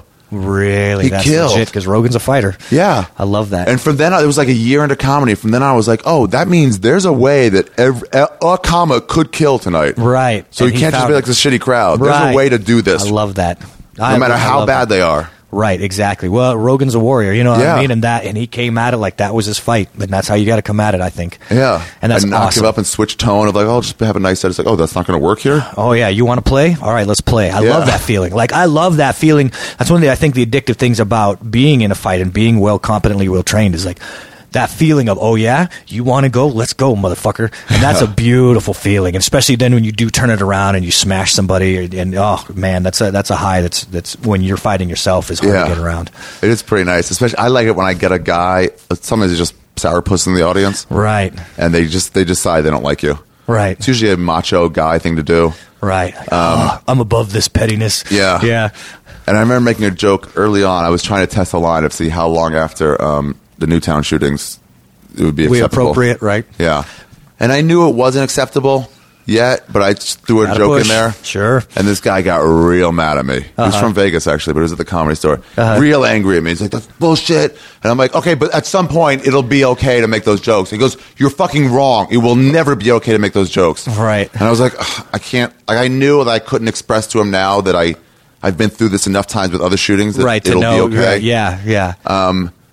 But then we kept going, and the comics were fucking around with me. It was one of those late night fun sets. Right. And we started doing some fun jokes about the Holocaust. Right. And he started laughing. I was like, so it's okay to laugh about the Holocaust? You see now. Yep, chink in the that armor. maybe there'll be a moment where you can laugh about atrocities. Right. Yeah. And he goes, yeah, right. And I was like, yes. Victory. I was able to explain to him. Right.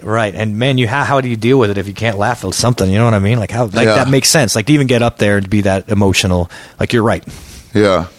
And then my friend Benji finally made a good joke about it. He was the first one to do one. Really? He said, why don't these school shooters just target the retarded schools? Terrible. They'd have way less outrage. Right. Yeah. It is terrible. And then he started acting out the parents' outrage afterwards. Right. They'd be like, shouldn't have happened, but... I'm pushing those boundaries. It's so fascinating. That is funny. If you can be right on the line, it right? So yeah, much better. yeah. No, and we live in a great place where you can do that, and where it's legal, where it's legal, and you won't get shot afterwards. Yeah, in most places. Cool. Yeah, there are places you can't. So that's a great thing about America. Yeah, America. Yeah. All right, cool, man. Thanks. And Oh, you know what? you. Another thing I really like when I see a comic start to get better and start to. Start yeah, where you're seeing them. Yeah. Dude, finding out that was Isaac that I knew as Tate's friend who was just starting in the gym. Right. Fighting in the UFC today. Yeah, and beat Jay-Z. I mean, Jay-Z, he's a legend. That guy's amazing. Dude, that's rad. Yeah. He didn't stop. He just kept going. He just kept going. Better. Yep. And no matter what happens tonight, he's going to keep going. Like, that's what I love about Isaac Valley Flag. Isaac Valley Flag doesn't need to be the greatest fighter of all time. I could care less. I've trained some of those guys. Isaac Valley Flag is a warrior. And when you're a warrior, and you're a warrior all the way, not just like, oh, I'll fight anybody because I can get drunken guys to do that right now. That's not a warrior to me. A warrior is life beat him down, and he's just, come on, motherfucker, come on. He gets up again. He gets up again and again and again and pushes. That's why Indiana Jones, people love him. You know what I mean? Like, there is an attitude of keeps getting punched up and tied up. And I love that. Listen, I'll watch Indiana Jones right now, and when the music kicks, like when he's getting his ass handed to him, and you see the switch, like he keeps going, and some of it, like the brilliant thing about that first movie is the plane cuts up the big German boxer that's beating just the dog shit out of him. I'd never seen that before. You always see like Superman, and if he got beat down, you knew he was going to come back. But like this dude was getting his ass handed to him realistically, like body shots dropping and stuff. And the only thing that saved him is but he just wouldn't stop. But by not giving up, right? That's what saved him. Is that like he was like, okay, I'm gonna get up again. You know what I mean? Like, you ever hear the story about the two frogs in the milk? Yes, the swimming around one. Yeah, exactly. One frog's like, dude, they couldn't get out of their milk. Right. One frog's like, fuck it, dude. There's no way out. We can't get out of here. We're in a bowl of milk. There's nothing to grab onto. Yep, I'm going down. Yeah, so he just sunk, and the other kept churning, and then he turned everything into butter. Right. And those stories are like silly in some ways, but like completely and universally true. I thought that was a real story. What are you talking about, Greg Jackson? I was under the impression. You know that frogs have to have a degree before they make butter, right? They just can't do that unless they went to school. That's how butter was invented, I thought. Curdle, whatever happened to it. Yeah, it's fucking rad to see guys like Isaac fucking move up. Yeah, and he's an awesome guy. So, and then you get to fight in the UFC. That's like, right, against Yves Edwards. He's a killer. He's awesome. You know what I mean? He's great. And so, yeah, just watching that growth, that's what I live for. Yeah. Yeah, it's rad. Yeah. Yep, because if not, why are you drawing breath? If you're not doing something that's like creative and cool, and it doesn't have to be anything world-beating, knit a scarf or something, why are you alive? Go do something. I had an acting teacher, D.W. Brown, say this about your potential. Mm-hmm. He said he views it as an empty room. Like a room like this. Right. This is all your potential. Right. And some people have a way bigger room. Yeah. GSP's fighting potential mansion next to mine is probably a mansion. Right. But how much are you going to fill up that room? Right. With what you've learned and stuff. Yeah, exactly. So if GSP never took any training, that mansion empty would be empty. Beautiful. What a great analogy. Yeah. That's so it's beautiful. you just try to fill up to whatever percentage you can your own room. And that's the process. And that's what I live for. That's why I'm alive, is for that process. And hopefully that process can help people too, because I'm human and I want to help people. But absolutely, helping people fill up their room is cool. The way I see it is like once you have your thing, that's your process. What my process is trying to write a joke. Right. Then the money is just like, it'd be great if it came because of that. It's nice you get paid for that. But either way, the fulfillment's there. I don't know if you know many rich people, but they're only happy when they're talking about what they do with their money. Like there's still a process for them. They're not like, I'm the happiest when I'm sitting in the pool day after day after day after. Like they don't say that. They say, well, I invested a 7.3 and a 6 point. Like that's where they talk about. You know what I mean? That's where they're happy. Building businesses. Building whatever. Right. That's where they're happy. But it's great to spend a week lying by the pool, like hot, but then you're going to equally, if you get a bunch of money, pretty soon you're going to go back to what you always felt. There's no happiness doesn't come like that, because you see people like, if I only married this guy, I'd be happy.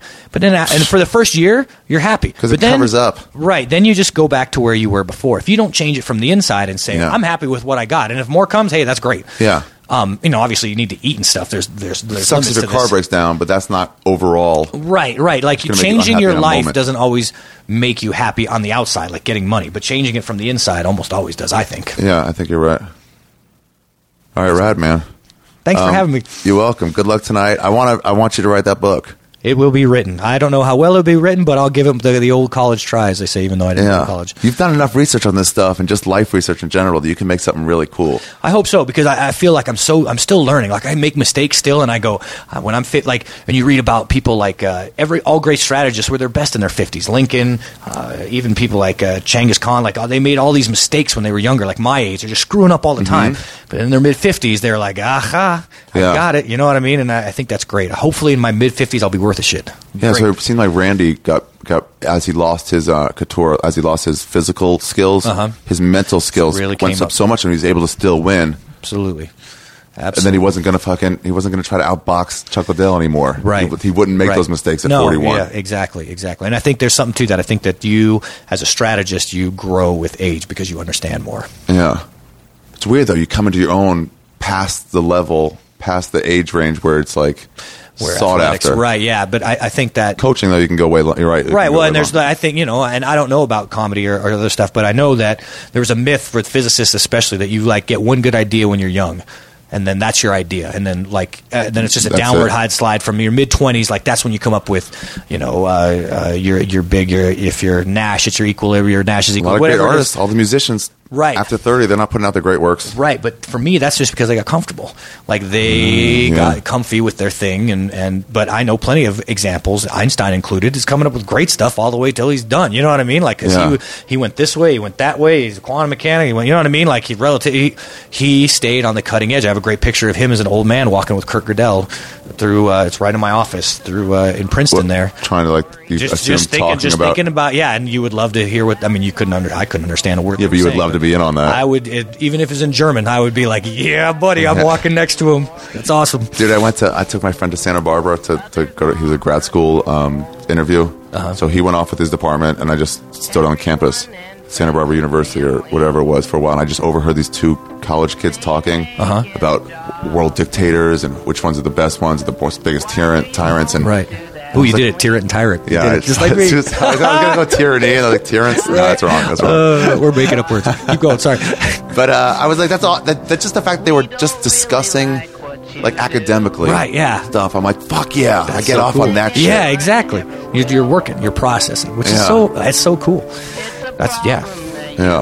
All right, well, good luck today, man. Thank you, sir. I do appreciate it. Yeah, thanks. I'll tell you when this comes out and stuff, but thank you for doing it. No worries. Listen up and I'll tell a story about an artist growing old. Some would try for fame and glory, others aren't so bold. The artist walks alone.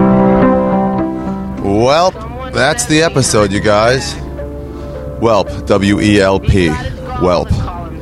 Wow, what a good one, right? Man, I love talking to Greg about that shit. It's sort of like I learned from him, too. When he'll, like, take that stuff and relate it to the fight game, I sort of use that a little bit. Not as much as he's doing, because I haven't really thought about it as much. But in somewhat, yeah, I can use that and take it back and put it right in my stand-up. And it really was. Dating that artist really did help my stand-up a shitload. What a good episode. I always like talking to that guy. Whenever he starts talking about it and the differences between stand-up and fighting and other art forms, music, it's interesting. And he's such a nice dude. Anyway, so that's the episode. Thank you, Greg Jackson. If you're wondering, Isaac Valley Flag fought a very, very tough fight against Eve Edwards. He fought his ass off, and it went to a decision. And Isaac Valley Flag won the fight. He won his first UFC fight. Congratulations, man. It was really touching. It was like I knew him fucking 7, 8, 9 years ago and watched him train and get better. I mean, I didn't see all that, but to see him fight in the UFC, he was good friends with Tate Fletcher. That's who I met him through. And wow, it was just really nice. Now we'll get to fight again in the UFC. I mean, that's the top level. That's the best you can do in the sport, is to fight in that organization. And just that he did it was a win, but then to get a win on top of it, man. Good for you, Isaac. So yeah, that's the episode. Don't forget to get my special, Passive Aggressive. If you go to chill.com/Ari right now, or just go to my website. It's at the top right, at the top of the page. There's a big banner for it, and it'll take you right there and get my special. People are really liking it. And just so you know, if you do use my Amazon account, or if you go to gamefly.com/ man, I forgot what it is. Ari Shaffir? I should find out, but it's on my website too. If you sign up for a 2-week free GameFly trial, they give me like $15. So all that money will pay for me to move to New York, which is what I'm going to be doing in April.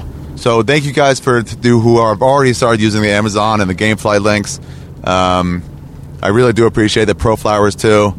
But Valentine's Day is over, so I'm probably not going to mention that for a while. But I did, by the way, get some for a girl for Valentine's Day. I was like, fuck it. And I used my link. 65,956 deaths. There's a poster, a billboard in Santa Monica, or just outside Santa Monica, when you're leaving, right before Westwood Boulevard. And it just shows you the smoking deaths per year, and you can see it moving. So that number that I just said was however many smoking deaths, 65,000 something. And it is now February 26th. I'm coming home from a show. I have on my website, I will have links to the books he mentioned that you can get on my Amazon. Go to Amazon, you can get one of those books if you want. Maybe I'll try to read it. That kind of reading is tough for me, but maybe I'll try.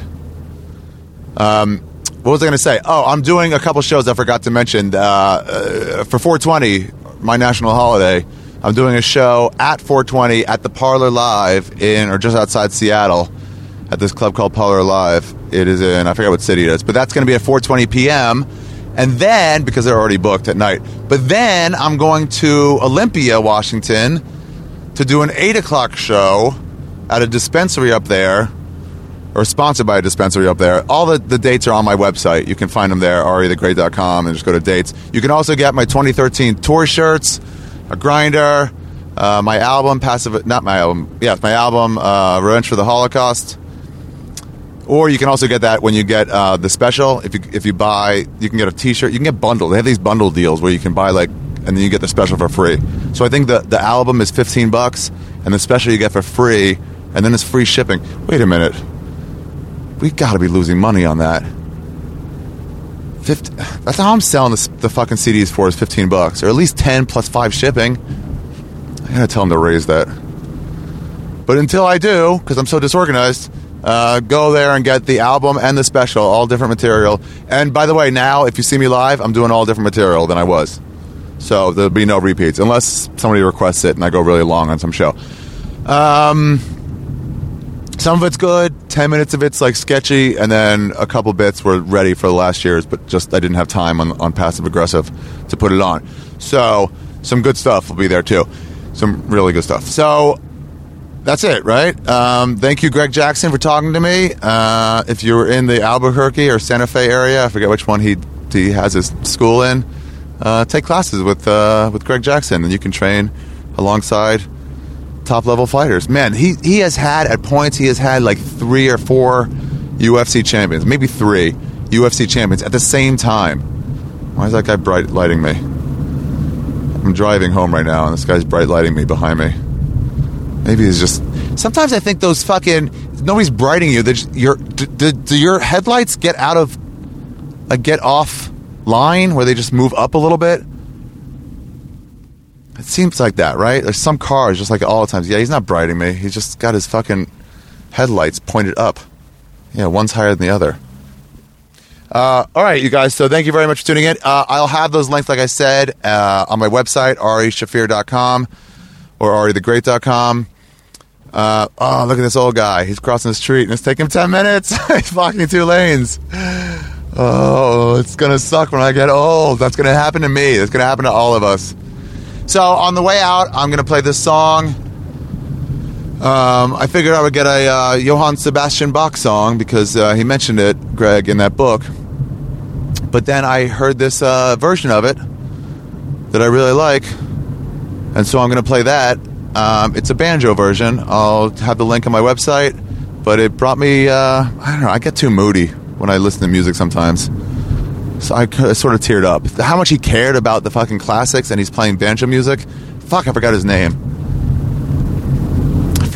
But it's playing now. I'm recording it from the car. I have it at my house. But yeah, it was a really good song, and I liked it. So I played that version of a Bach song instead of the classical organ version. Thank you guys for tuning in. Please tell a friend about this. And if you listen to the special, Passive Aggressive, tell a friend about that. Just fucking mention it. Tell them how much you liked it and which bits you liked. Just tell them. Or play it for them if they're out at your place. I don't mind. Just play it for them. All right. I'll talk to you guys later. Until next week. Oh, have a good week. And where else am I going to be in April? Somewhere else I forgot about. Oh, San Diego, the second weekend of April. I'll be the Thursday, Friday, Saturday about the American Comedy Club. That'll be the last date I do before I move to New York. I'm pretty positive. We're also recording those This Is Not Happening storyteller shows, and I'm going to do that on a Monday or Tuesday in late March or early April, so I'll keep you guys updated. But it's going to be like an all-star show, and we're going to tape it for Comedy Central Digital. And then they're going to release it story by story. So come out for that when I announce it. But I haven't yet, so go fuck yourselves. Goodbye. Thanks for tuning in. Thank you, Greg Jackson. In a few years, I don't think any anthropologist is going to be able to untangle the world's music. And maybe it's a good thing. I don't know. I don't know as I'd like to see everything mixed up. It's like putting curry on the pizza.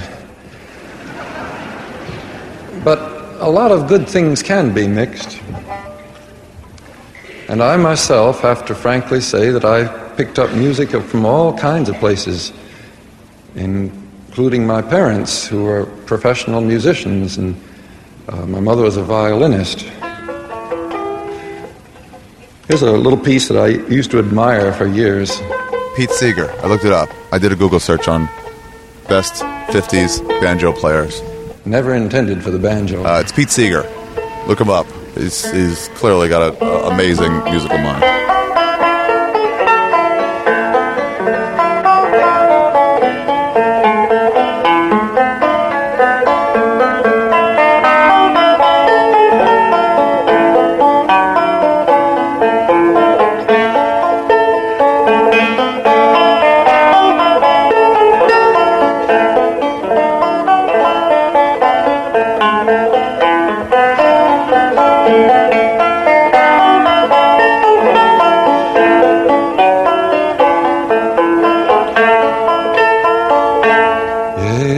Jesus bleibet meine Freude.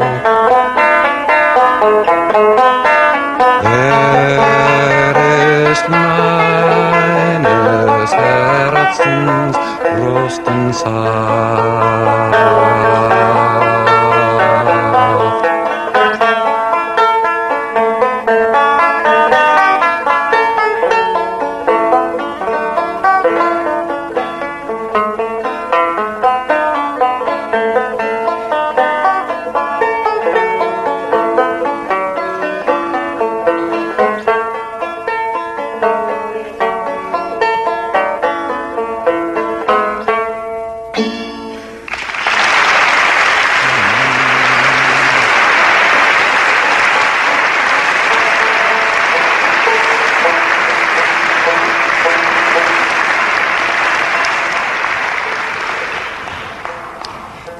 Johann Sebastian, I hope you pardon me.